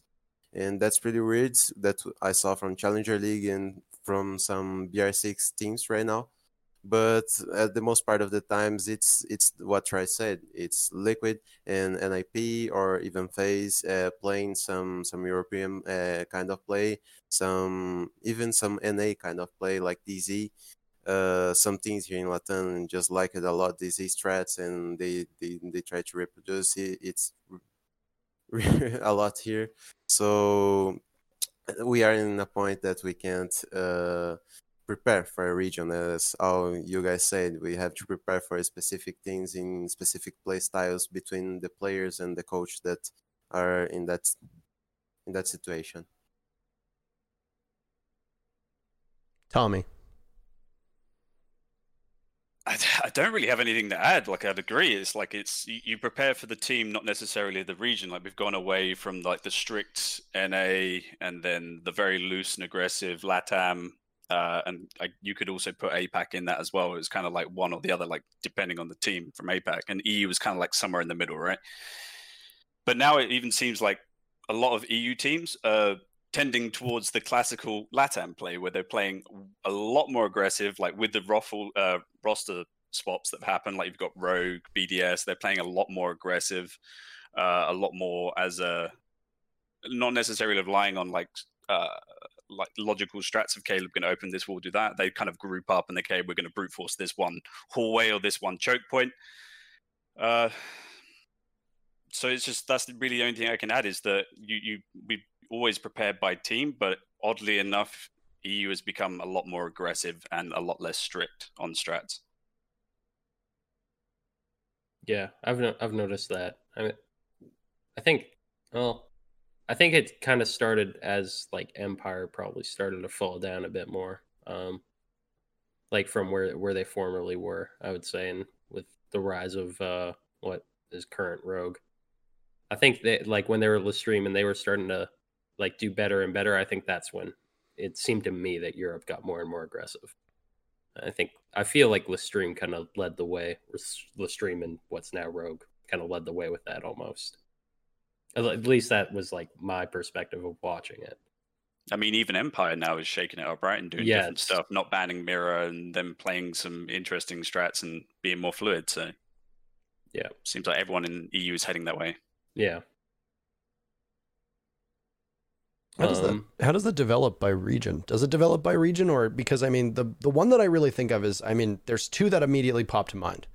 There's like the ANZ style of Siege, which was discussed when Magnet was on here, and we've talked about quite endlessly. And then it was a major knock against the Latin America region for a while as well, that LATAM would often play and train to beat each other and was quite aggressive, but then that didn't really translate well to the main stage of major events. And that was, I mean, that hasn't really been relevant for a couple of years now, because as pointed out, like FaZe plays a very structured style. NiP is extremely aggressive, but they are now unpredictable as well. And Liquid has always had an unpredictable factor to them, which has really hurt their consistency, I think, overall. But how does that begin to develop? Because with all the time that you spend scrimming in your regions and all the time that you play in your regions, is there not a temptation to play to beat your regional teams rather than prep for outside of that? I mean, somewhat. I think it comes from exposure, and I can only speak from like spending so much time in APAC and then going to EU, right? And we go there and things have changed and we learn from it, but we do notice like a pattern.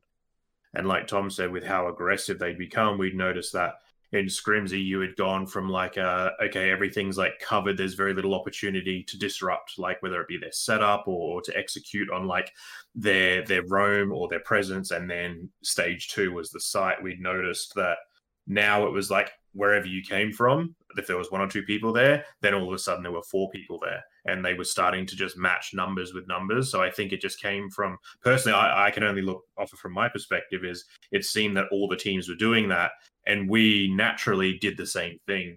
So when they started putting more numbers there, we just started putting more numbers back, and that's sort of how we learned very quickly in Europe, is it just purely came down to like the entire refragability. And that's how we adapted quickly in Europe, because like we'll go over for like 2 weeks, and the first week we won't win a map. We will just get smacked day after day, scrim after scrim. And by the end of boot camp, we're starting to take maps, and we're starting to, because like we learn and we develop over those few weeks, but we only have a short amount of time to do it. So we just sort of like match fire with fire, as it was. And then, you know, you sort of learn what happens when those things happen. And then you sort of take away from that, okay, well, this is what happened when we did this. And then you can sort of theorize around, well, what if we started to, like, we do this and then we change this, and then what happens? And then you just sort of like expose yourself to it. But I feel like in the midst of exposing yourself to it, you do sort of take on a few of the traits.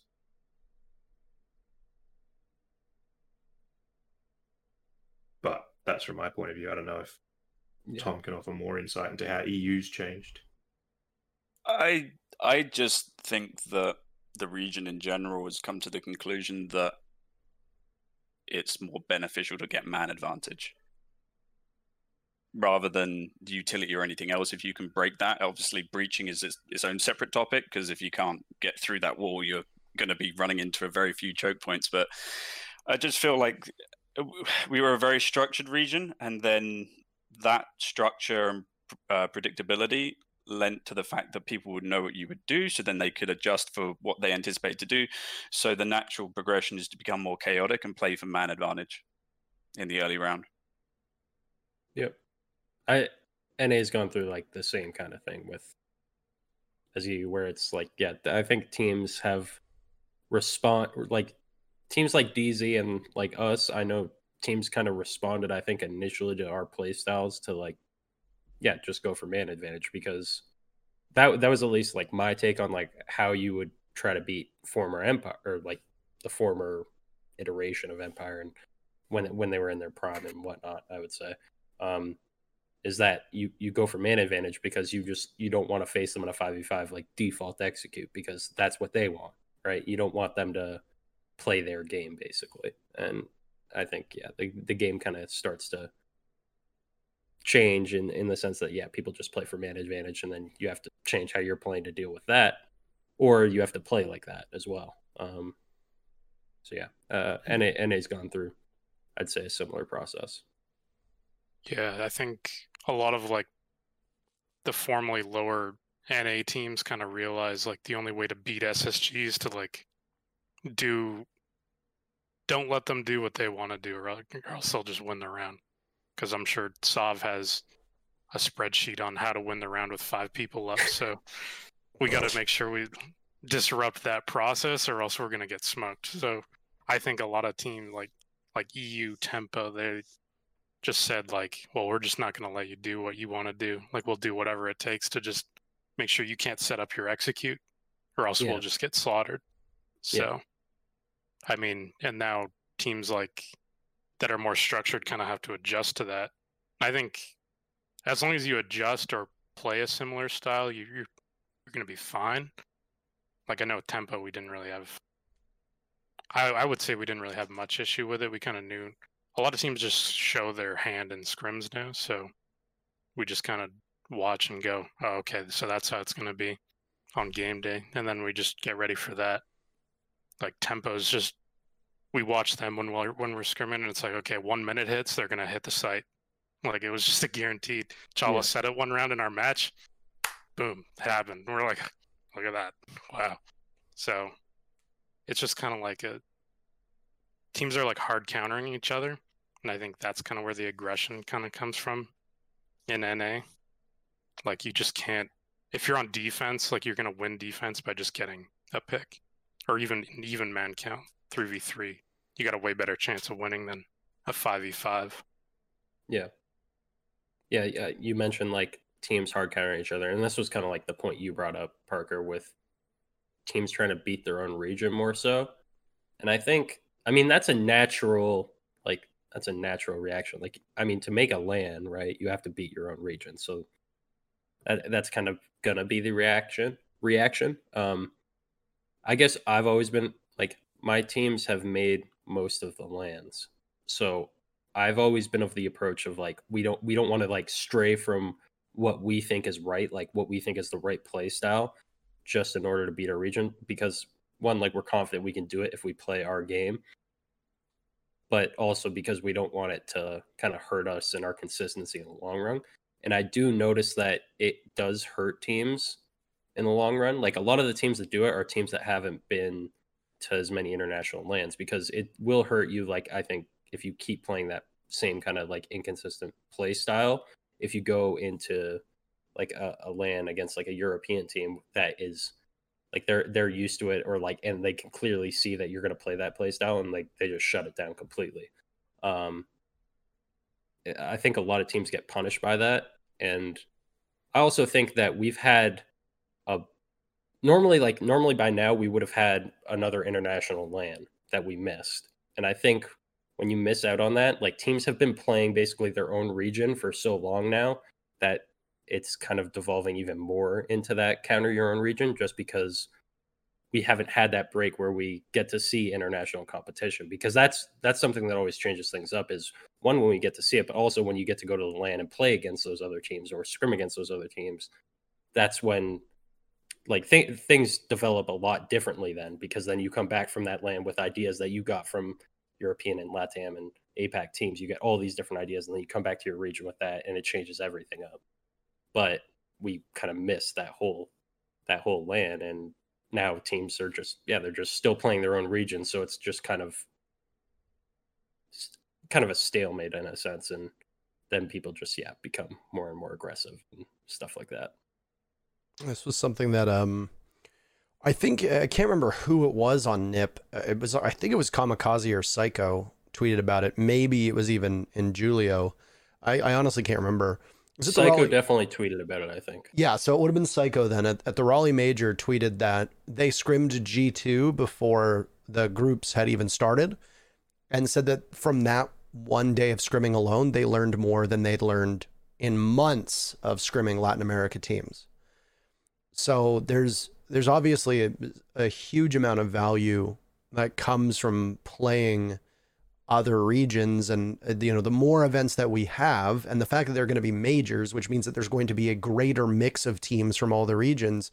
I think we're going to see the skill ceiling of teams raise very quickly, because instead of it just being like a quick pro league finals where teams are flying in like literally a day or two before, they're boot camping, but it's like they're flying in like a day or two before, factoring in jet lag. They're not there for that long. They play their matches, they leave.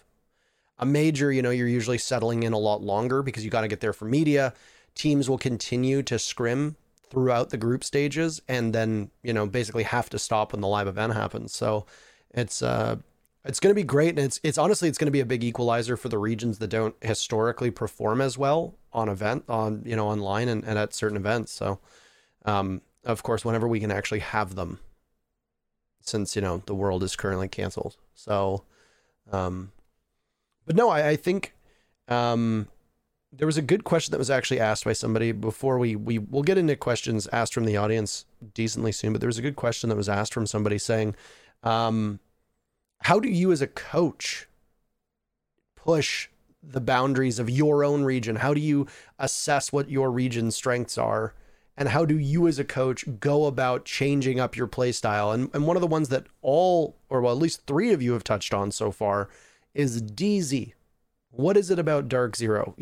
Twister mentioned it, Dizzle mentioned it, Poge mentioned it. What is it about DZ, and how do you as a coach end up pushing your own region and developing a meta for your own region? How much of that falls on your shoulders versus the team in the IGL? I think it's going to really depend on the team. I know like some teams, they're a lot more like one big unit making all the strats, as opposed to it might be just one coach making all the strats or three coaches making all the strats in SSG's case. I think it's kind of, with DZ, they're kind of different in just the sense that honestly, like preparing for them is just, there's no point in watching like all their old VODs. Like obviously there's a point to see like their style and everything, but they're going to come out with something new every time. Like when we played them on Villa, like there's just a random Cade in a weird spot that we just never seen before, and it lost us around. And it's like I think we reacted to it pretty well on attack wise, like throughout the match. But like the first round that we saw, we're like, what the fuck is this thing? So it's like we know how to get a Cade off from 6 different places, but then they found the 7th one. It's just like, okay, I guess I'll go fuck myself on that one. But yeah, like for them, it's all about just knowing how to like react to it and coming up with something in the moment, which is kind of where your IGLs are going to shine, right? Like sometimes you just got to rip a shitty and just go for it.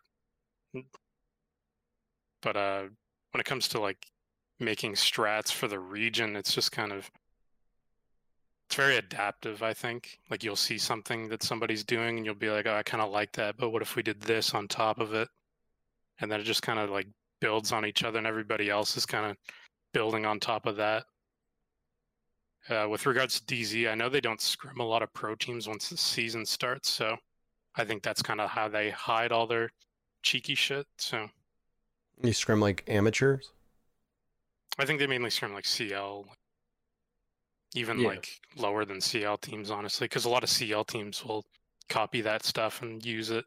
So I guess it's kind of like, I know like sometimes when we have something really creative, we won't use it even against CL teams because we know that they'll copy it and show their next scrim.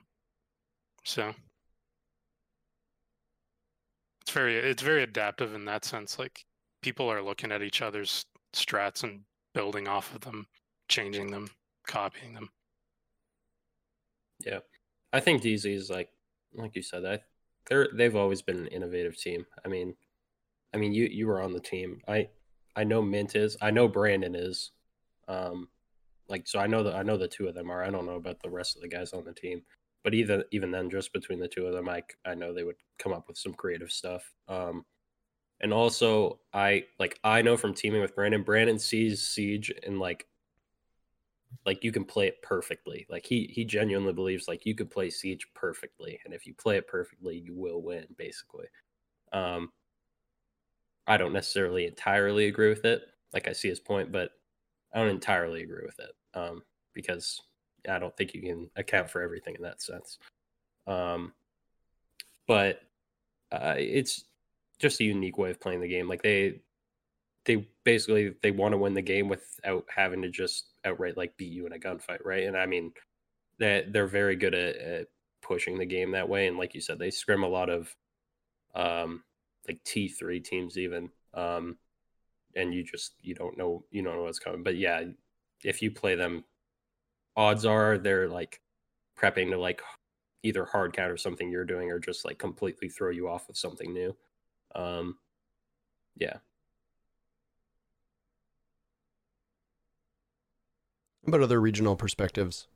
Because I mean, Twister, Tom, and Dizzle, you guys have been part of teams that have arguably set the meta for your respective regions, and even somewhat extent, set a meta for the rest of the world for Rainbow Six, at least for a short period of time. So, how do you go about doing that? Is your focus on counter-stratting the teams you play against, as Pojo had said some of the teams do? Is it just trying to find a new innovative way to play the game, like we saw from Empire, who just kind of pioneered that, do the same thing every time, but just do it so fucking well that nobody can beat it? Like, From my perspective, I just try and think of, okay, what's the current play style of the region that teams are going up against, and what's the pain points within that you can that are the high risk of failure for them, and then attack them on those.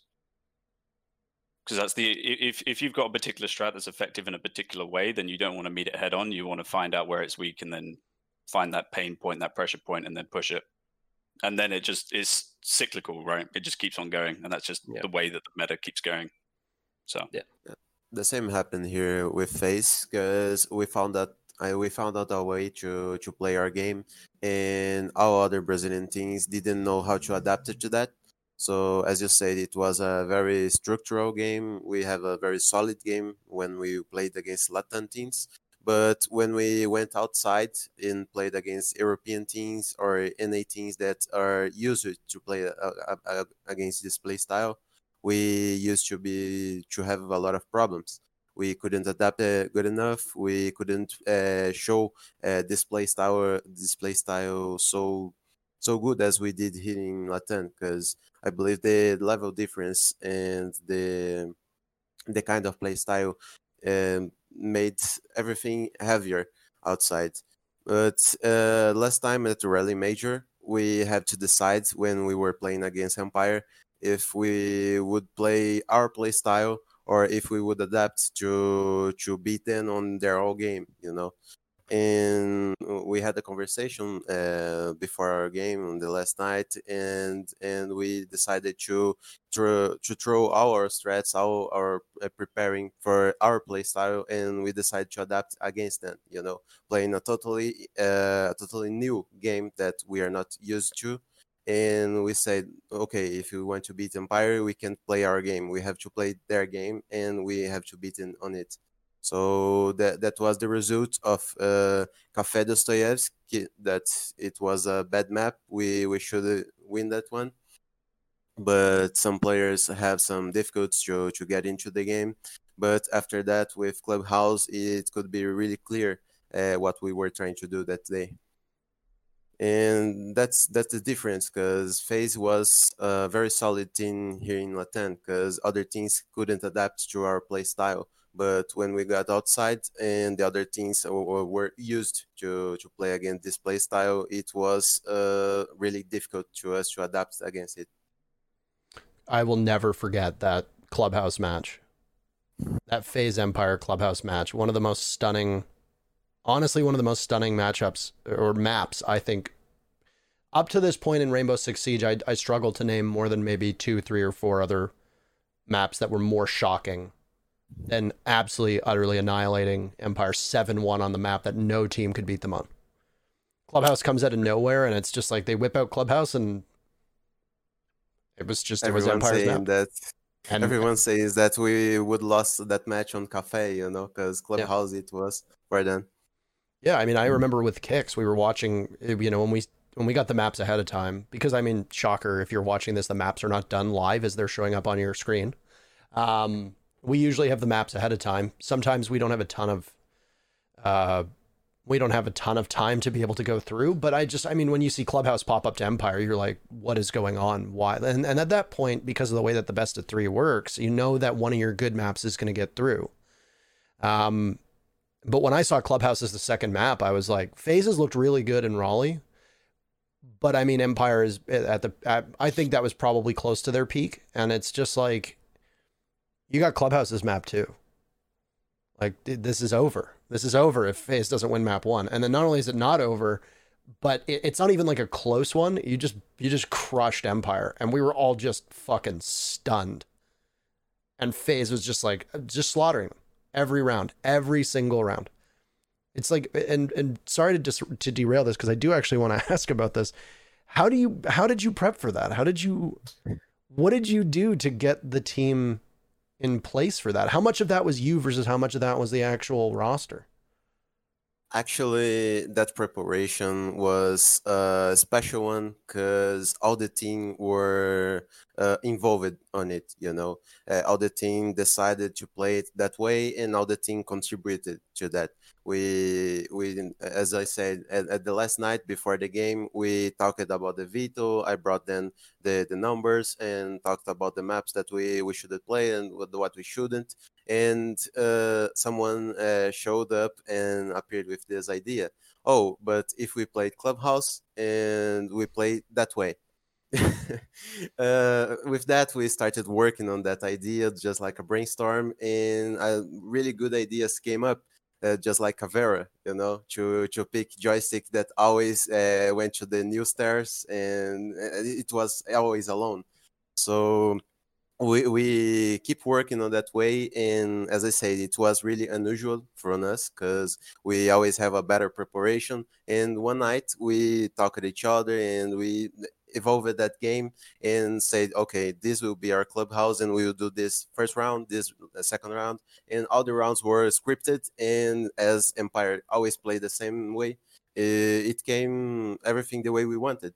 So it was fun, it was good, and it felt really good when we see all the preparation, all the time that we put on that game, going well and beating Empire on their own map. But as I said, Cafe should be going for us on the first match, but on the first map, but it was not. So that felt a little bit, and on the third map we couldn't get the same fire through the game, It was a hell of a match. Yeah, I remember watching that one. That was a crazy matchup. It was a really entertaining match. I like that I got to cast it. I was very happy about that. I was very happy. Thank you. Troy, you had a couple good questions, by the way, that you sent off last night. Yeah. Oh, fuck. I don't even have them up, but wait, you mean the group ones? Or? Yeah, the ones that you sent me last night. Oh, okay. Yeah. Let me pull them up, sorry.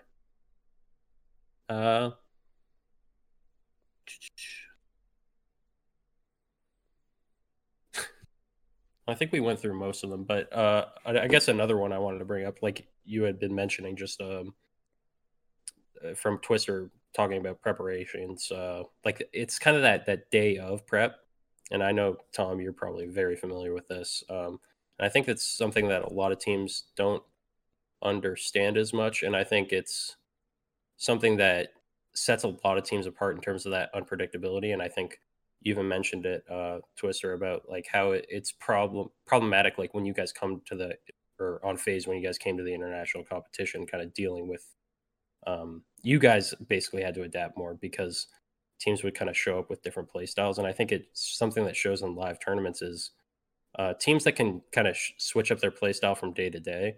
And I guess what's your guys like approach on, like, can you even prepare for that? I know that's something that like our team talks about trying to prepare for, and like also just trying to negate more by being the team to kind of set the pace by changing things up like the day of a match.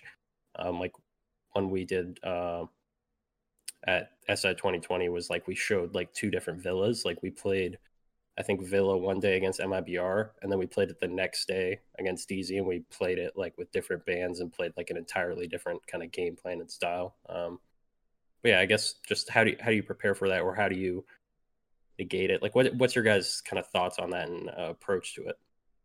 I believe here back on FaZe Clan, we had that kind of play style that we played the entire season between Latin teams, and they are really used to it, and they were very comfortable on that play style.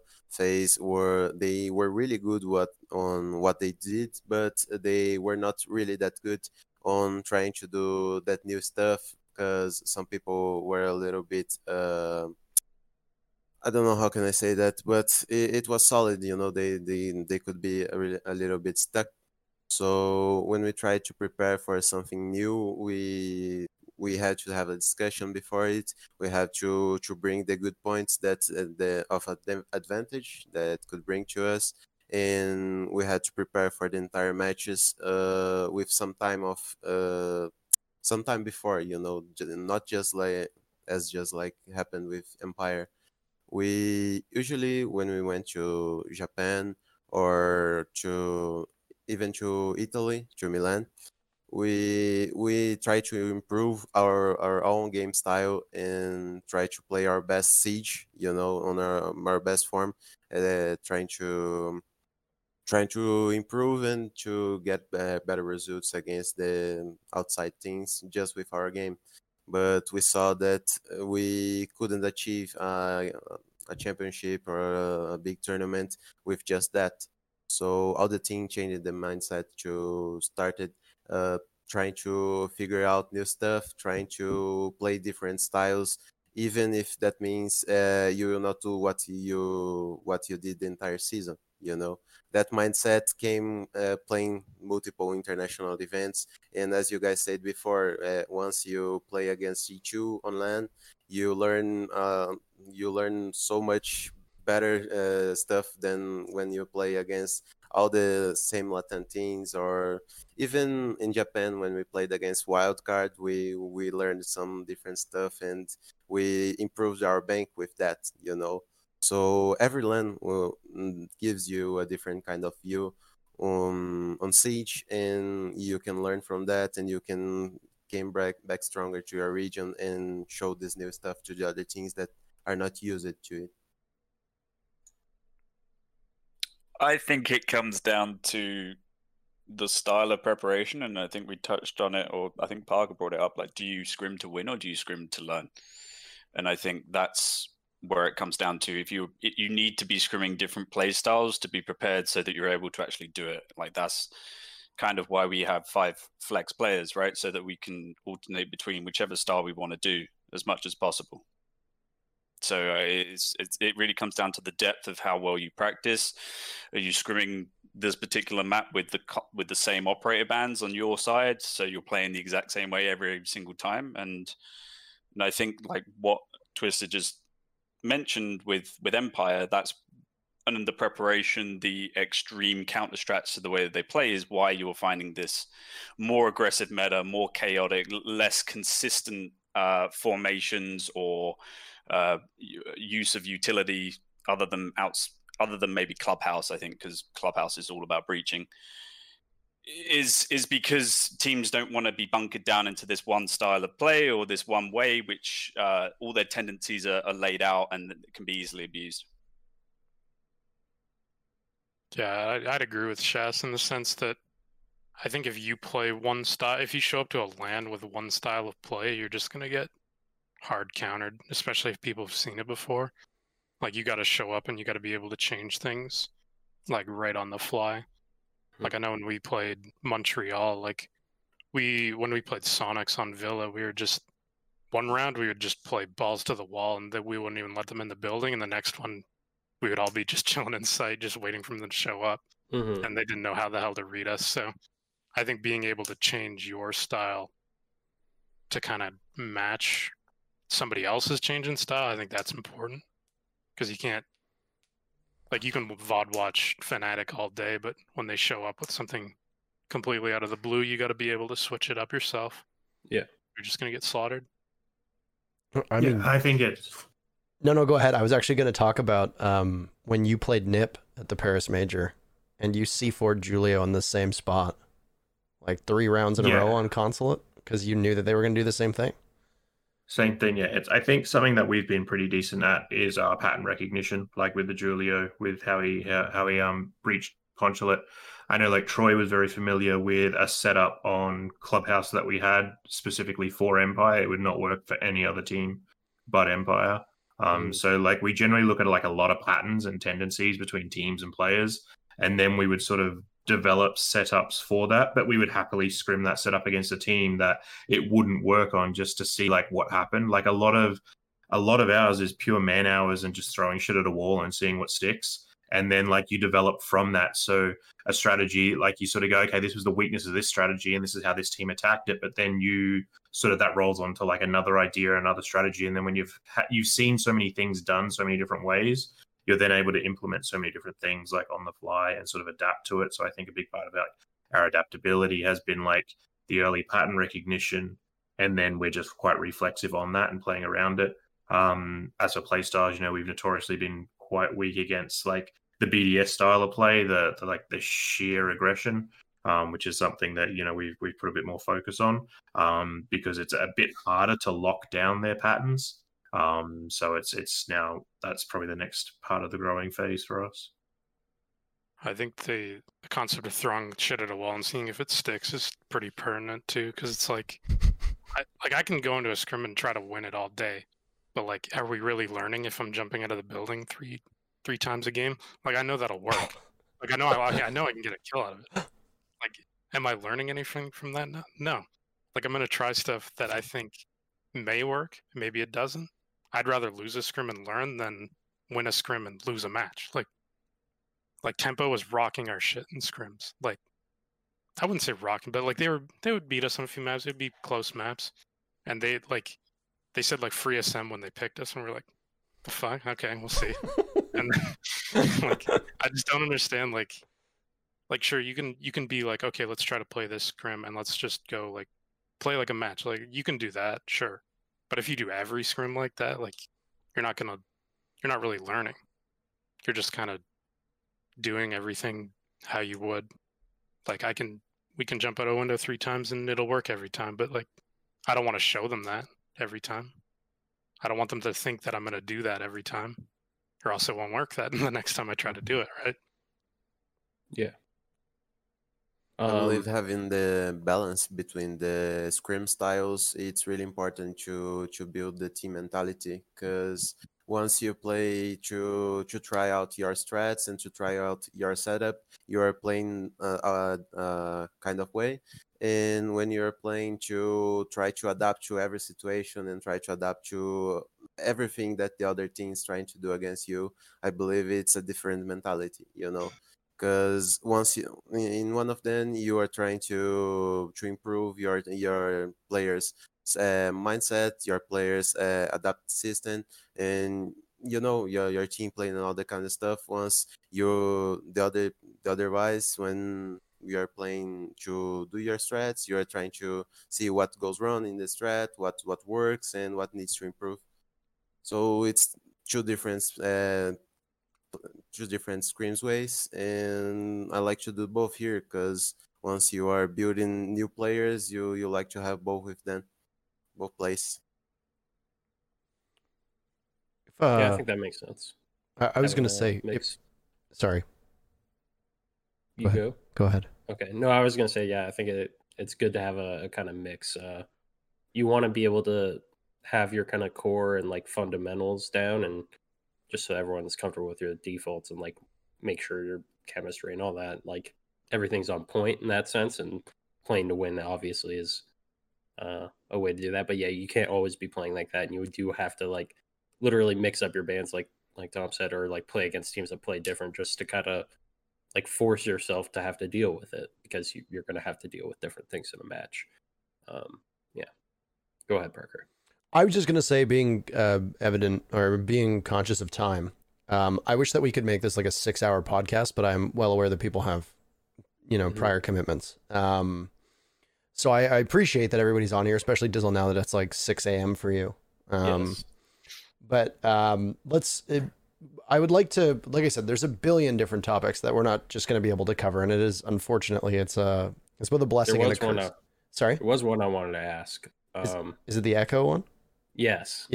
This is what I was going to move us on to. Yeah. Yeah. Okay. Yeah. I wanted to ask about your guys' opinions on this, because I've seen a lot of people like voice their opinions on Twitter. I don't think I've seen any of you guys mention it.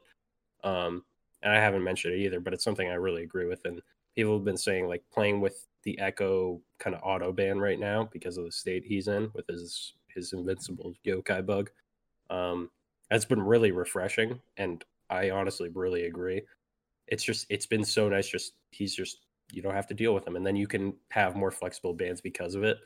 Or other teams can have more flexible bans, but it's refreshing. I don't even know exactly how to describe like why. I'm not entirely sure, but I'd like to hear your guys' takes on it. But I like it a lot, actually. I think it's refreshing because it's one less thing to worry about, but it's also taking away someone that would quite likely be picked and is rather static on the defense, right? So it's more of a mobile game and more proactive kinda from the defense. But I like it. Do I think it's good long term? I don't know. Let's see how it pans out. I just think it's one of those pain points within the game that can be difficult to deal with for attackers, right? So it's way more pleasant to play as an attacker. It was kind of molding the topic slightly, but it's because the game needs more soft counters, and that's what we're going to see with the next patch as well. When Ace and Melusi are added, you need more soft counters to a lot of the things, so it doesn't tax either EMP economy, explosive economy, or intel economy.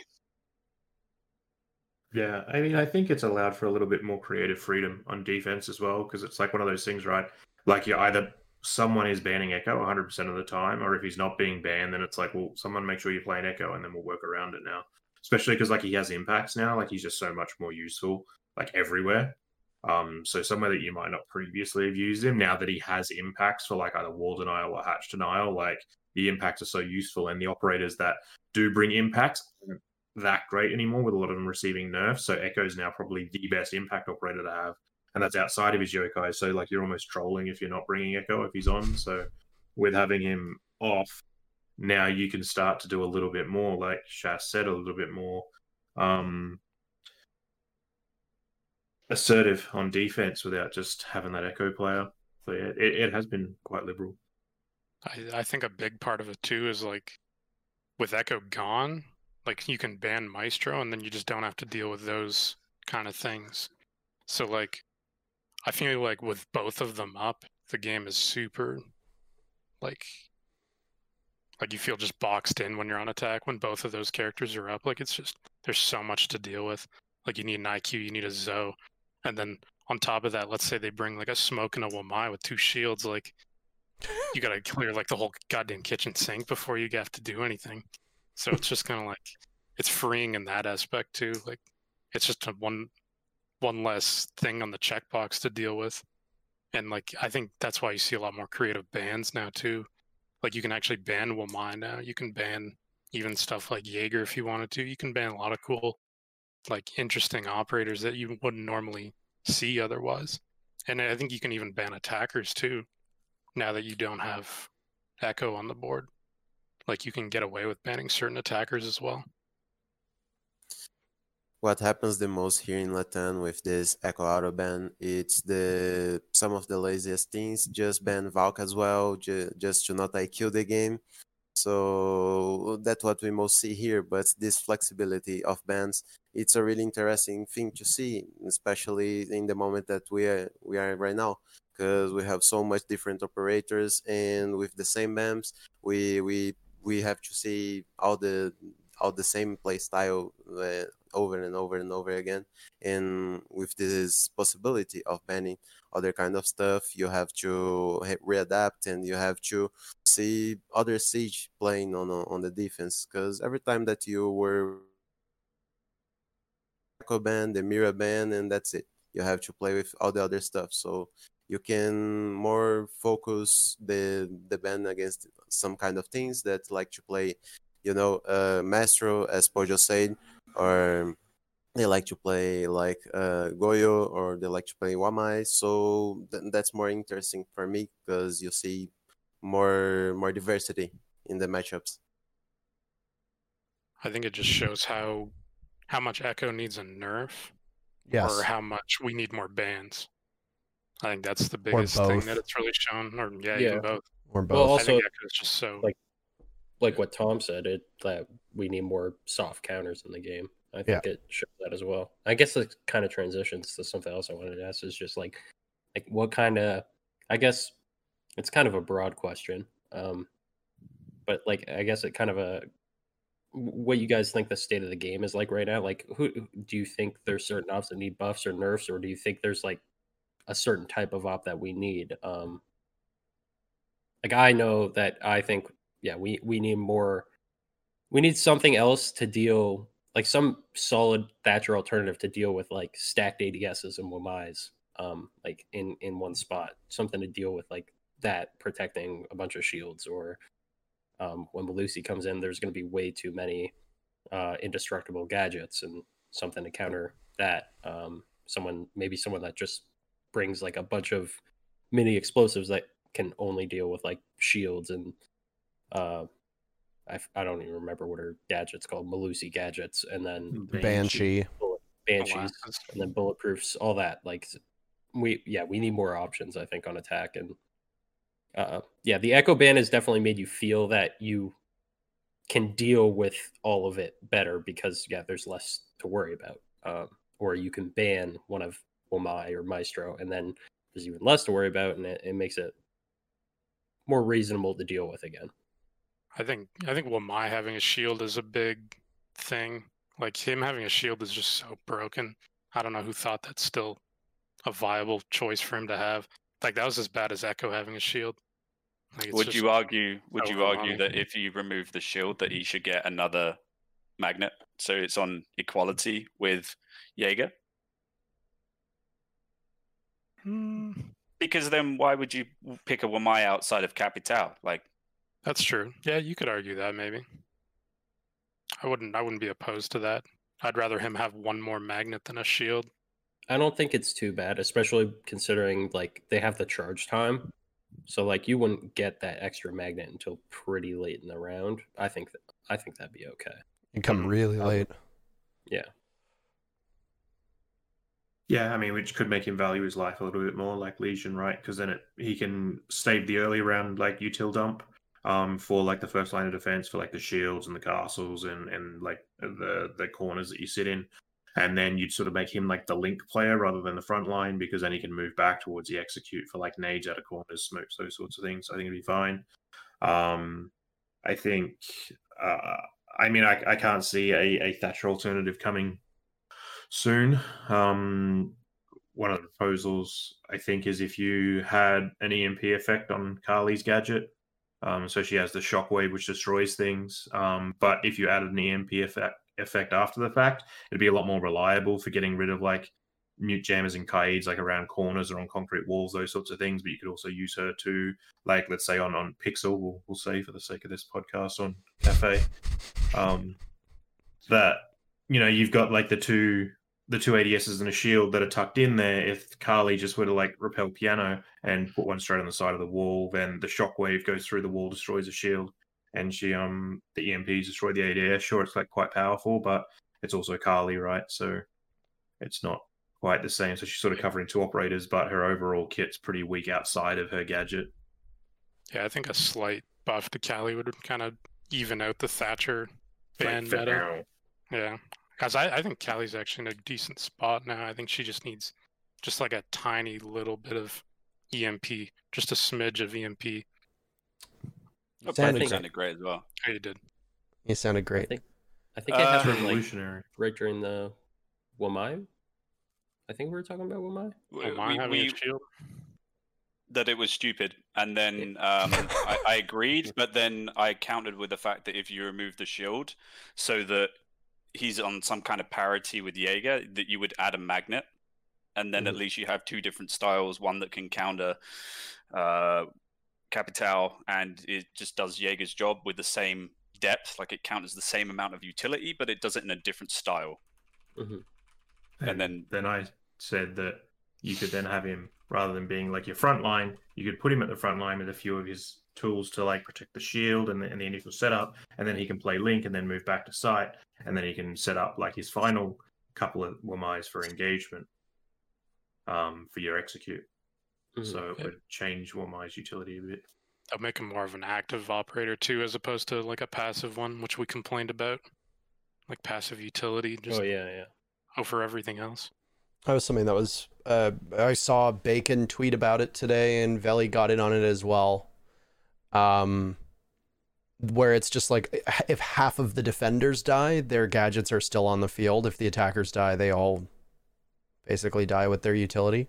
The one question that I did want to ask is, we talk a lot about a Thatcher alternative, etc. Why is Twitch always removed from this conversation? Why are there not ways to tweak Twitch's drone or her gadget in some capacity? Because she used to be, to a certain extent, the Thatcher alternative back in the day. Obviously not used the same and with limitations, but a lot of times grouped into that same category. Obviously, we're at a place right now where nobody runs her. She's fallen off the face of the earth. Why is there no conversation about bringing Twitch back, whether it be changing the drone or changing her gadget to actually make sense? Well, the biggest problem with it is that the thing, like one of the big ones that is abused when Thatcher is banned, is mute. And mute is Twitch's hard counter. So it's like, it's hard to even get use out of the Twitch drones because there's mute chambers in the way that you can't deal with. And they're vulnerable as well, where Thatchers are indirect, right? Yeah. Yeah.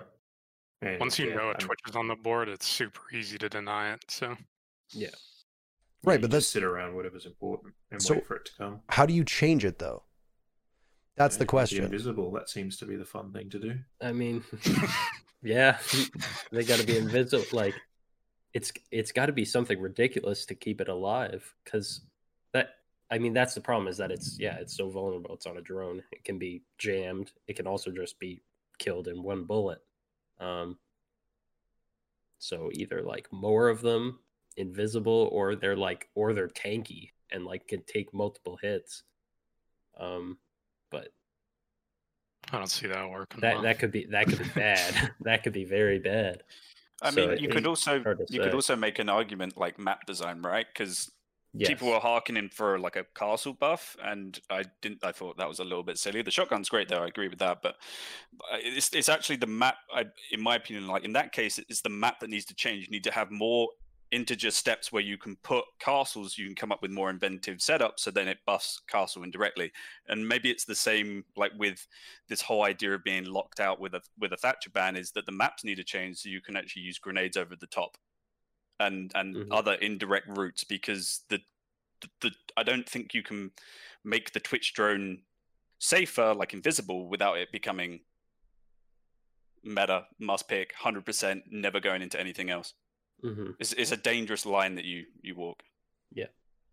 I heard of using the Twitch drone, and it has like a little EMP, like the dart is an EMP almost, and it can like see through walls and give you almost like an IQ scan.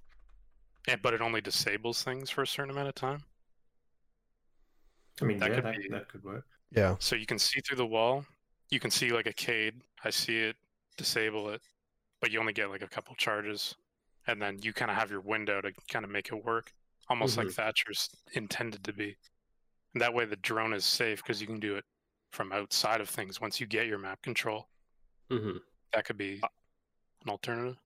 I would rather a new operator that has a very similar thing, but is that, and then you open Twitch up for more things like taking the Goyo shields down and things like that. So rather than stacking everything into like one particular character, you just diversify the operators a little bit more, and that's a new operator. And like I pointed out with your crash, if you added like an EMP effect to the aftershock of Kali, so if she shoots a thing, it does its drill, it shocks, and then it like disappears with an EMP charge effect. Yeah. That'd also have a very similar effect to exactly what we're talking about here, which is another way to buff her and bring her a little bit more viable. Because at the moment she's like just not dependent or reliable against like tricky Cades. Like if you put them on concrete off of hatches or in certain spots, mutes on different sides of walls. So she'd be a lot more versatile and useful if you did that. At least to hurt the interim while we're living without a Thatcher alternative. Yeah. Yeah. I mean, in a perfect world, what I would have loved to have seen, and there's no way to go about doing it, and I think I talked about this on one of the podcasts earlier, is it's like Ash's gadget and Thatcher's gadget aren't operators. They're just like secondary gadgets that people bring. So you could have like a bunch of people bringing EMPs or stuff like that. And instead, it opens it up to more counterplay. But I mean, there's no way we could have foreseen that being necessary way back when, right? Mm-hmm. So you can't really, I mean, I guess you could in theory like completely rework it. Like they took Tachanka's gadget away from him. I mean, I guess you could do the same with Ash and Thatcher, but I feel like if you touch Ash, everybody would just revolt. Yeah. Did you have one last question? Because if not, I was going to move on to questions because I'm like I wanted to say this before the crash was that we're running short of time, and there's some good questions here. Did you have anything else? I was just going to quickly comment. It was something that we mentioned when the stream crashed and whatnot, but and it kind of what you mentioned, I think, with what Jordan had tweeted, just the fact that like the operators that are dealing with like a lot of the problematic things, so like Ash, for example, or Zofia, that are dealing with like your bulletproofs and your evil eyes and shields and all that, they're like your first people into the building. So they're like, it used to be earlier in the game that they were good entries because if they died, it didn't matter too much. But now it's like if they die, it can really mess up your whole round. And I think Tom mentioned it. It's kind of why people are going into that like just man advantage kind of style where they just want to get a pick, because if you get a pick on the Ash and then you have all these shields and evil eyes on the site, you know that you're gonna have a very good site setup because they won't be able to deal with it. And I think that's a bit problematic. I'm not sure if you guys have any ideas of how that could be fixed necessarily, but yeah, I do think it's a bit problematic. Let him pick up gadgets. That could be cool. You like pick up like less of it though. Like Ash dies with 2 charges, you can pick up 1 Ash charge. There you go.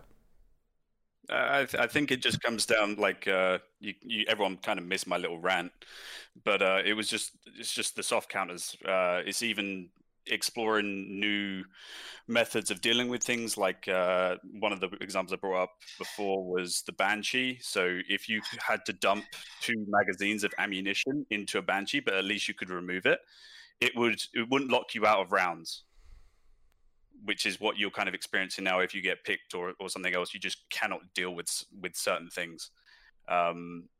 So even like Kali being able to open up the mirror shield, or even being able to shoot the evil eye such that it glazed the glass so they couldn't see through it, and the only way they could use it to see would be to open it, for example. Like small interactions which allow operators that wouldn't usually be able to deal with something, at least some way of dealing with it, even if it's more awkward. And even if you had to dump 2 mags into a Banshee, that opens up interesting counterplay about peeking when they're shooting it, and then you need to bring a second guy to cover that. So that's the kind of avenue I think we need to go down. Yeah, like DMRs to destroy deployables and stuff like that, like make them a lot stronger and more versatile. And, straight away Lion will be bringing a 417 and Dockerby will be, a little bit more meta. Like these current, like sort of B tier operators would start being brought a bit more for teams that like to do more of those sort of setups. You just have a little bit more versatility than stuck in this, like Sledge, Zofia, Ash, too hard breach. Yeah. Making all those choices like actually viable as opposed to just memes. Like DMRs are just in like such a weird spot where they just don't really fit in the game because they're just, why would you bring one when you can have a 50-round bullet hose that headshots people in one shot? Especially with which operators have DMRs. Like if you're Twitch and you're bringing the 417, you're fucking nuts, right? And it's like same with Lion. Like I couldn't get over the fact that Callout was running the DMR on Lion, and it's like the vector that he has is so good. You know, like I didn't. The only I got real some time teammates that would disagree with you. Sorry, I said I got some teammates that'll disagree with you. They don't like the vector? 417. Nade and Bosco love the 417. Lycan loves the 417. Okay, Bosco's never So, met a DMR he didn't like though. This is true. I'm just saying. 417 That is nice. DMR is crazy. It's not bad. It actually is. It's not bad. It's just, I mean, until Lion got it, you just never run a DMR over the F2. The only real operator where I think the DMR made a ton of sense for the longest time was Blackbeard, but that's just because that thing was so broken. Mm-hmm. And the Scar is whatever. Do you not think that the only way that they can mess with guns is to add different attributes? And that would mean like, okay, well, you can headshot with the DMR, but you can't otherwise. And then you could give weaker guns on defense, like the UMP, the ability to headshot, and then the stronger guns wouldn't be able to headshot. So I think that's the only way you can mix up the guns. But that's janky. That's janky. You touch the one-shot headshot mechanic, dude, you piss so many people off. Like, and don't get me wrong, I don't care if it's popular or not. I think the fact that every single gun kills with one shot to the head is a terrible balancing decision.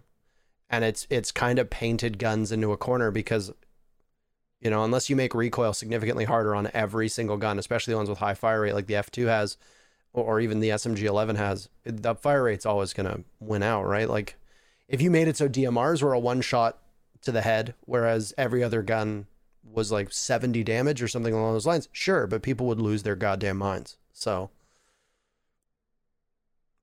I agree with you, by the way, Tom. I totally agree with you on that one. Rainbow Six, though, because Vegas was the same. Like, it's a core philosophy of Rainbow Six. Vegas was the same, and the FAMAS was the thing in there is you could ban like 5 things in a custom lobby, and the FAMAS was always banned in custom lobbies in Vegas. Yeah, just because it was the same thing. And they never touch with fire rate. They've never, ever. Like, they changed the numerical value of the fire rate on, I think, Bandit's MP7, but that's it. And the reason why that I understand is because in order to change the fire rate, you have to change the audio, you have to change the visual. There's a lot more work. And it sucks because it's like changing the fire rate on certain guns would be a really suitable change, especially like with the UMP. A lot of people say, oh, buff the UMP, blah, blah, blah. All you really need to do is increase its fire rate. And it would be better. But they'll never do that, which is frustrating. There was a TS patch where it had a higher fire rate for some reason. Really? But yeah, it was really weird. I don't know why, but or maybe it was just like an audio bug, but I don't know. That thing, there was one TS patch where it was like and it was just really weird. I know they changed the fire rate on the AA-12 at one point, but that didn't require any real tinkering. They just made it so there was a delay and it was slower. But if that's it for this, we'll move on to the questions, and let's just do this really quick. Like, unfortunately, we don't really have the luxury of time to dive into these, so let's look through the questions that have been submitted. There's a lot of really good questions. Yes. We'll have to have all of you on, and some of them require like really in-depth answers. Things from like, what do you provide for the team? How do you think you've individually shaped coaching, etc. But we're gonna do the same order where it goes Dizzle, Shaz, Twister, Pojo Man. And we're just going to kind of have to rapid fire this. But this one caught my eye from Ice Cold. He asks good questions every time. What is the least known / least obvious task or responsibility involved in your job? Shit, I don't know. I got mine ready. I'd say getting PCs set up for players so that they're ready to go.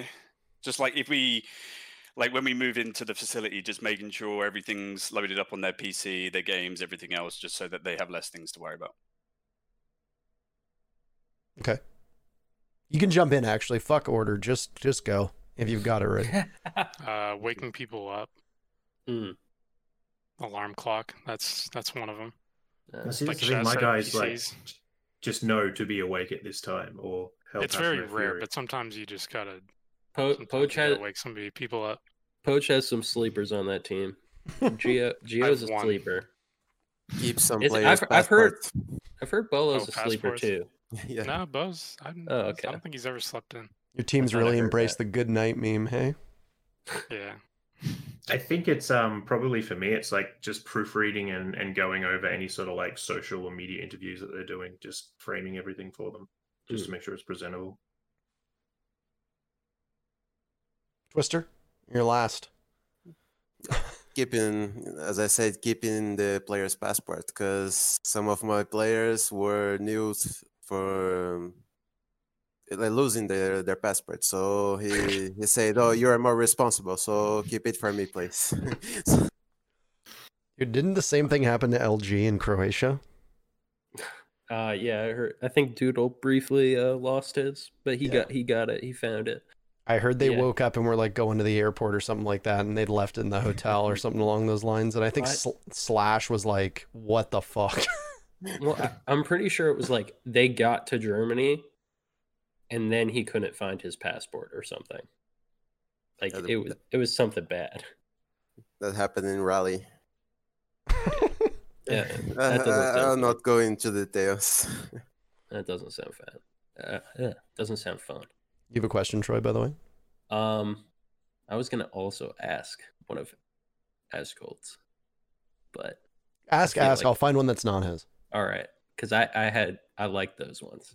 They were good. Yeah, they were.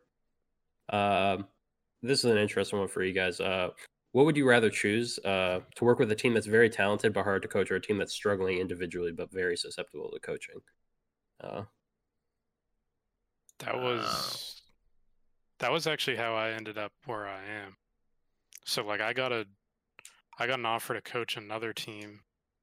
I'm not going to say who they were, but let's just say they were overpaid, and like they were decent players, but like everything I would say would just be like met with like, oh, but what about this? Like this will happen.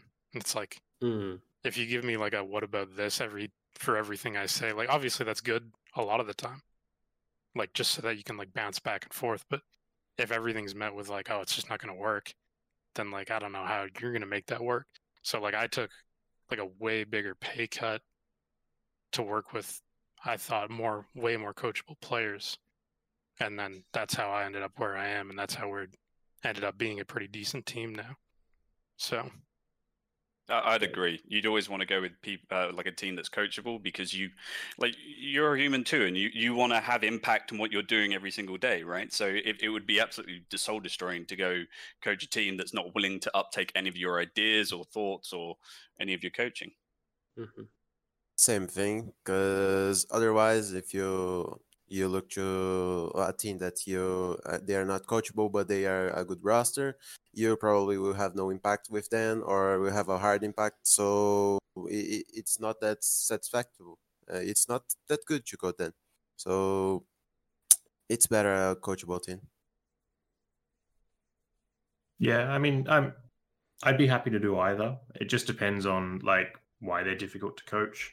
Because there's great satisfaction in turning a bunch of like talented individuals that maybe have a chip on their shoulder into a cohesive unit that could be something really good. But if they're literally just uncoachable and they're just 5-star individuals and have no interest in being part of the team, then yeah, 100% you take great stride in developing coachable players into a single unit and teaching them about those sorts of things, which I think esports is something that you see in general compared to most other traditional sports, right? Is a lot of these players don't come from team backgrounds like Troy, I know you come up in hockey right now into esports, so you have that. But like, I'm guessing like there's been a lot of your teammates that have never had that exposure at like a young age to team and teamwork and atmosphere that are now joining esports and having to learn how to be a part of a team as like a young adult.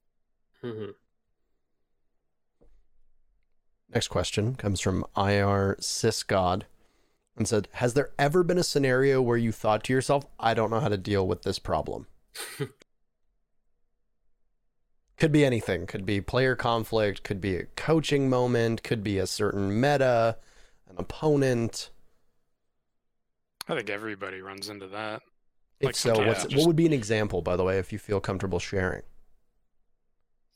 This wasn't necessarily as I was coaching, but it was when we were playing NIP on like Clubhouse at Invitational. Like they just had like 4 shields set up in the way we were coming. We're just like, we just don't have the explosives to deal with this. Like I like got to the wall, droned it, and I was like, I don't know what the hell to do.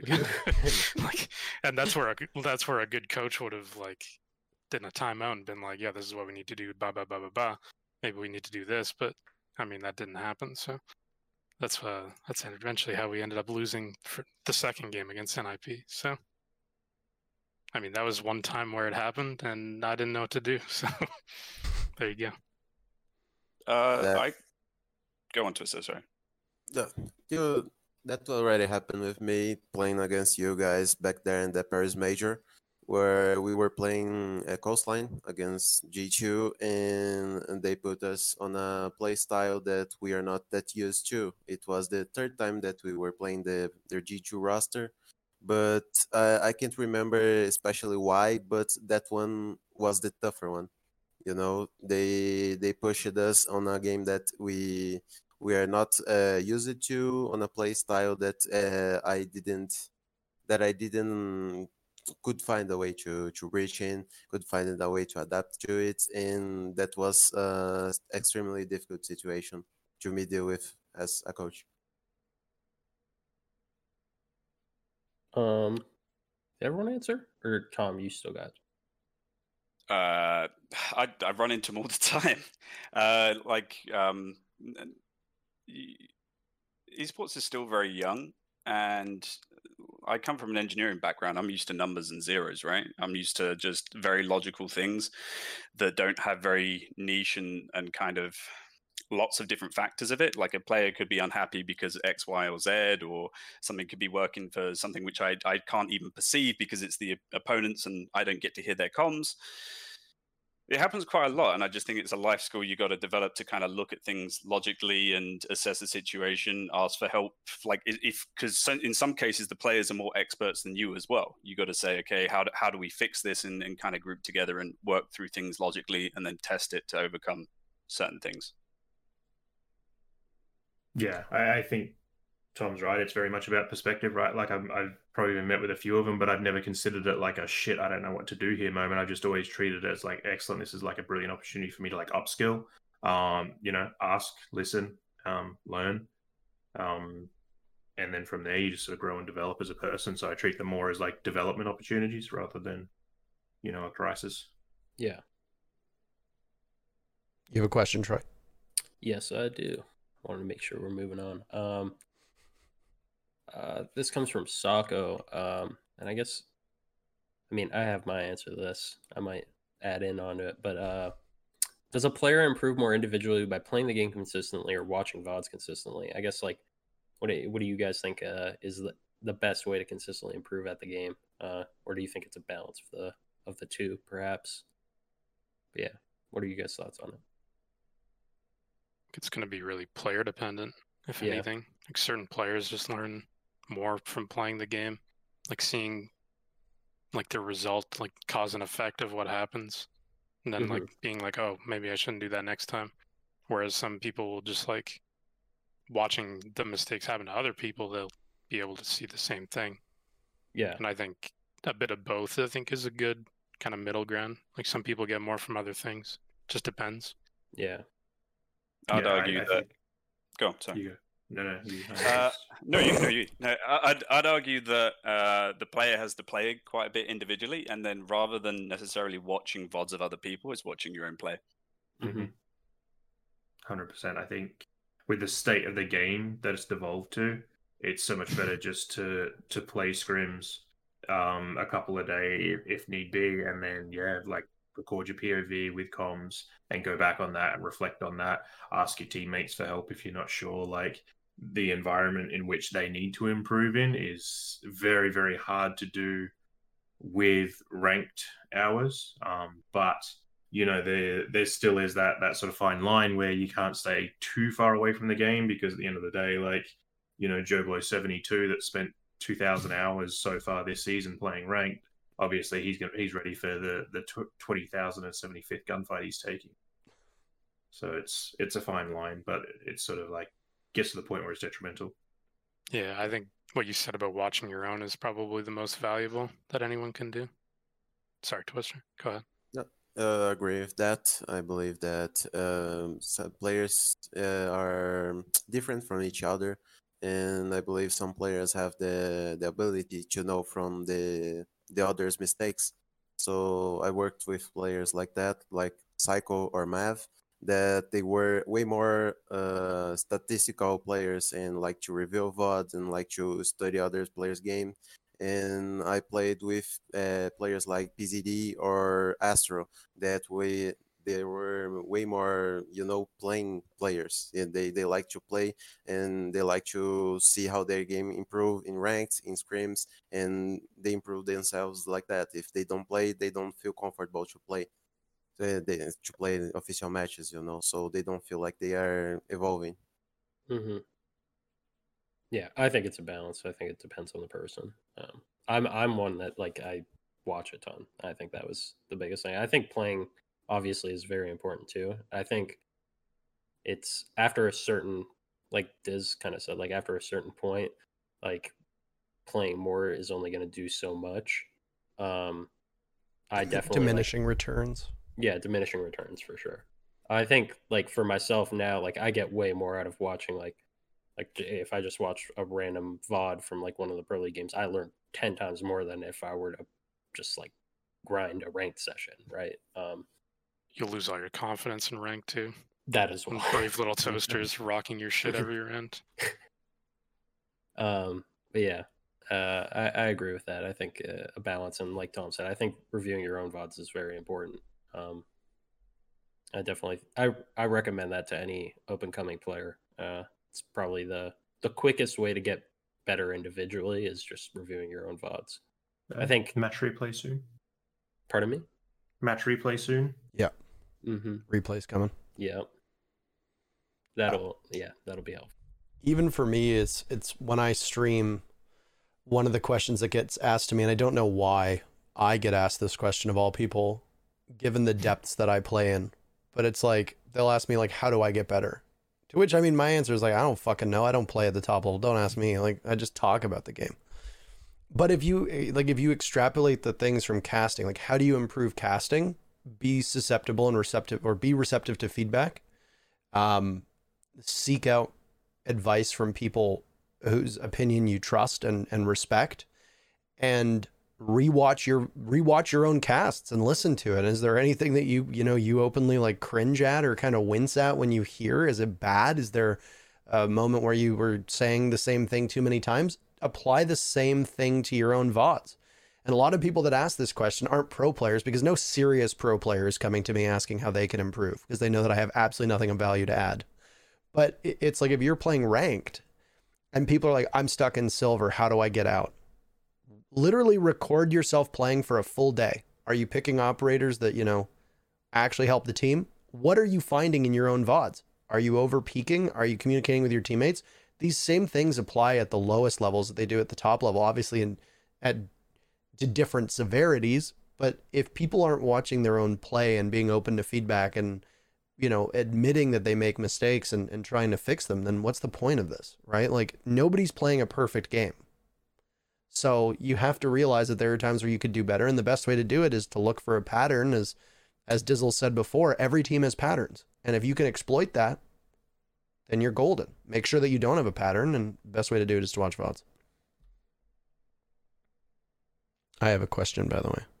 Okay. This is kind of a merger, but it's one that popped up. It's popped up a couple times, but the two that I'm merging are Versarex and KVZ. And I mean, Verserex's question is about what do you look for when building a support staff, and KVZ's question is, with the increase of support staff, how has your role changed? So I'm going to kind of merge them together just and do like a 1-2 punch. With coaching being so new, how do you begin to look for support staff? And then when you bring them in, how do you delineate roles and, divvy up what you will and won't be doing? And how has it changed you as a coach?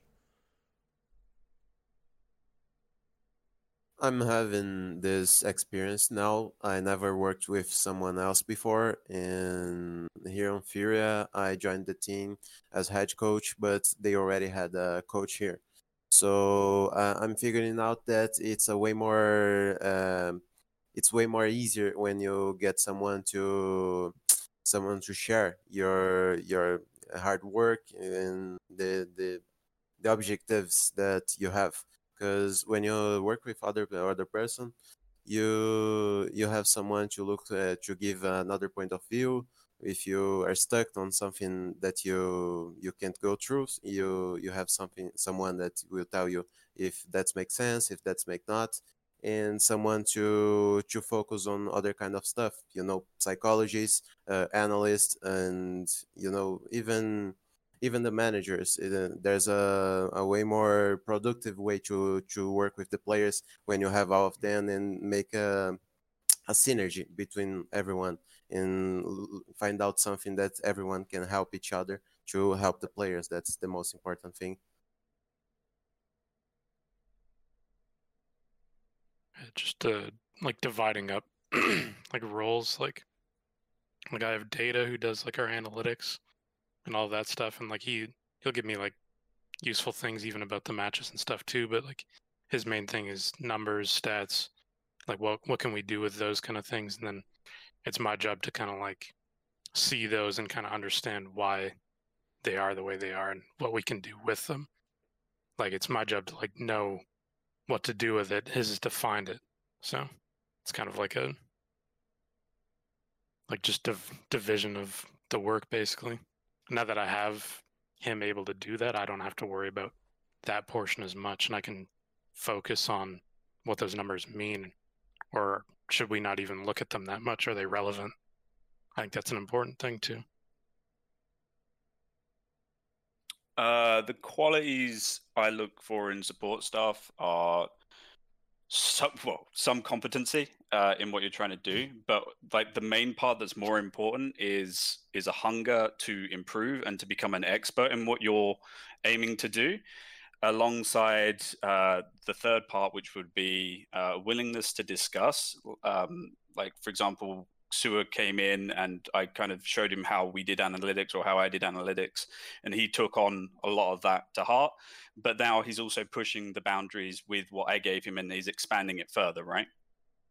And now, like, how has it changed? Before I was coach, analyst, and manager, and now I can concentrate on one thing, and my cortisol levels are down here rather than through the roof. Yeah, I think exactly the same thing. I think the work ethic is a huge thing, especially in coaching. It is sometimes just a lot of hours. There's no two ways about it. There's a lot to go through. There's a lot to do. So straight away, like, you just have more hours in a day when you have that extra support staff. I think all of us here, we use them all a little bit differently. Like for Propel, he's obviously already super upskilled. Has been like a huge advantage to us in facilitating everything that I'm able to do. I've spent like a lot of time being that one-man army, like I said, in terms of like coaching analysts, but also like managing, and like I have a lot of responsibilities in Fnatic as well. So, I'm able to, I think for me, like, trust is a big thing in terms of like trusting the work's done and the work's done well. So I need to be able to find someone that I would trust to do the work and not have to double check it, which makes like it very, very difficult to find stuff. So I was like super lucky when Propel came available, because I have a huge amount of trust in sort of him as a person and the work that he does, which allows me then to focus on the responsibilities that I have. So I think that's been the biggest thing for us. Mr. Troy, I'll let you get the last question. All right, final one. There's two good ones. All right, we'll do this one. It's kind of simple. But I guess what do you guys value as in terms of like a skill in a Siege player, or even a coach, but probably as a player? What skills do you value in players, I guess, the most when you look at players in Siege? What do you find the most impressive in terms of skill sets? Not tunnel visioning and being able to keep track of the comms as everything goes crazy. Yeah, I think communication would probably be the most important thing.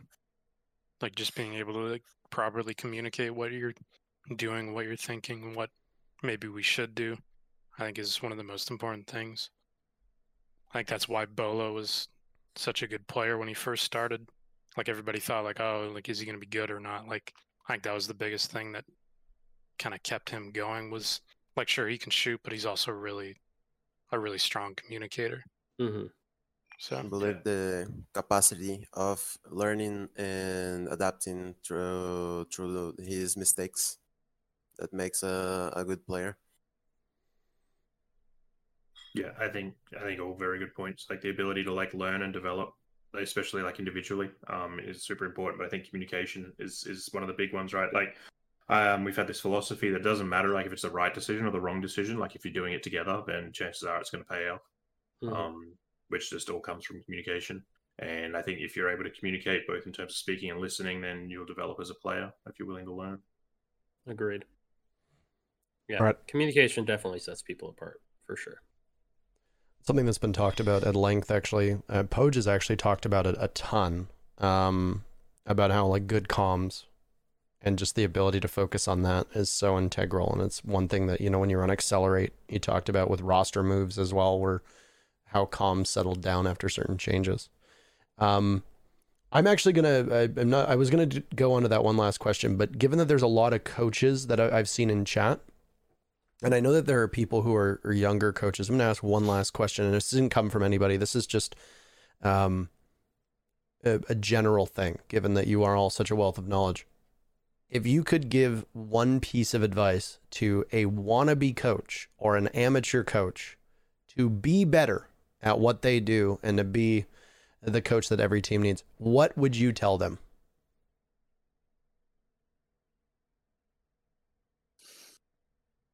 who's going first?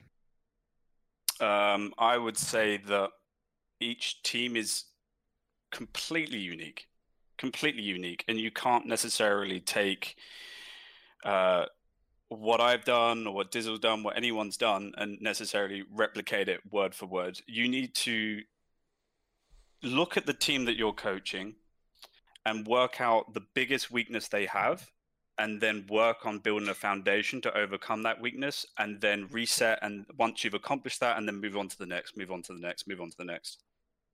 That would be my advice. That you need to actually perceive it yourself. I can't tell you exactly how to fix your problem. You're the one that has the eyes on the ground. You're the one that needs to come to a conclusion and then enact on it. Agreed. I'd say for me, it's even like learn from your players. Like, sure, you can teach them too, but like you're going to learn just as much from them playing as you are from like teaching them, basically. Like there's a lot of things like I'll just see someone do something and be like, wow, I didn't even know you could do that. And just like generally, like even from just like an overarching gameplay standpoint, like I think that was a big difference when I moved from Dark Zero to Accelerate, and then we had Gotcha as a coach. Like not everything has to be like step 1, step 2, step 3. Like there's different ways to play the game kind of thing. So I think that was a big eye opener for me. Just learning from everybody around you, whether it's the players, other support staff. Be open to ideas. Yeah, I think like a bit like Shah said, like find your foundation, like tear it down, like tear the whole thing down. Find a foundation and then build upon it. And like ask and like listen. Like you don't always have to speak. Wisdom doesn't come from telling people what to do. Ask and then shut up and listen, and don't listen to respond, but like listen to learn. Think about it and then come back with like a solid idea. Agree to all that, and I guess you have to always improve as well in your game knowledge and your people handle knowledge. So it's always a different situation, and every day you have to deal with something different. So you have to be really flexible. Awesome. Well, thank you. I just noticed there's a lot of people in chat that had asked questions specifically, and I don't know about all of you if if you're streaming or anything along those lines, but I actually have a lot of wannabe coaches ask me about what the best thing to do is, and I mean I've never coached, so I can't give any advice based on my own expertise. So, but we have any parting words, any final words, gentlemen? Where can we find you on the internet? Anything that you want to say before we go? Pojo, maybe when the next digest is coming out? I don't know. Maybe just tell us, you know? It's ready. It's ready. When it's ready. Oh, you said it's ready. I got so excited. Gotcha. I was like, wait, what? That's what I heard. I heard it's ready. And I was just like, no when way. it's ready. When it's ready. Any parting words, lads? Nerf Echo. Soft counters. Thank you for listening to my TED Talk. I agree. About it. Twister Diz. Nothing. All right. Thank you for coming on, guys. I enjoyed it. I don't know. You guys are I love the coaches. I'm gonna end up being coach. I know it. I know it's gonna happen to me. It's bound You to have to happen. deal with us. Yeah. Just want to say thank you for the invite. Yeah, Thanks for Thanks for having having us. I appreciate all of you coming on here to talk. I'm sorry that Pojo Man is well over when he told me he needed to leave. So TSM, I apologize for selfishly It's holding okay. you. I've been watching. Oh, okay. I can do two things at once. I got two eyes. I'm feeling for Dizzle. What's the I time? mean- No, I'm good. Yeah, that's Yeah, Dizzle, what time is it for you 7:15 right now? Oh yeah. Quarter past 7. It's perfect. That's when you go to bed. Yeah, man. Yeah. Bedtime. Then you wake up It's- at 4 That's p.m. bedtime. for scrims. Nah, it depends. Like, it's the weekend, yeah. No, it's Monday. It's still the weekend for the other side of the world though. So like, I'm not Mhm. getting any messages from like London or Ubi or anything. So like, I'm good. Yeah. I It's get 10, woken it's up 10 when p.m. in needed a London couple right now. hours. So Oh. Yeah, but it's Told like you, mate. usually like end of the day for Ubi, and I'll be sending off the last emails they don't want a response to straight away. Changing the rules at the last second. Yeah. it was getting like a panel on was always something that we wanted to do. And when the name 6 on 6 came up, it was there were various different ways I wanted to play off of the 6 aspect of it, and getting 4 people on, given that we very conveniently have 4 regions, which if we ever expand will doom this podcast to immediate failure, because then there would be 7 people. But I really wanted to get representation from every single region on. So to all 4 of you, I greatly appreciated working around not just sleep schedules, but scrim schedules. And for both Dizzle and Twister, I think it's important that APAC and LATAM be as prominent as the other two, because for a lot of English speaking viewers, APAC and LATAM tend to be blind spots for them, I think. And there's a lot that I think the casual viewer could learn from seeing more from those 2 regions. So both of you in particular, I really appreciate coming on. And for Tom and Poj as well, much appreciated. So with that said, that's it for us. All of your socials will be included down below. It should be on Spotify and Apple Podcasts later this evening / by Monday morning. So if anybody has anything to do Monday and they want to listen to it, well, perfect. There you go. I mean, I guess for you, Dizzle, it'll be Monday night because you're in the future, but aim to be up on YouTube within a day or 2. Hopefully. We had some problems with the last one, so we didn't get it up as quickly as we can. But that's it for us. Thank you very much for tuning in. Greatly appreciated. Please do me a favor, if you've made it this far, follow the 4 gentlemen who decided to show up on our show, and we'll see you next Sunday. Take care.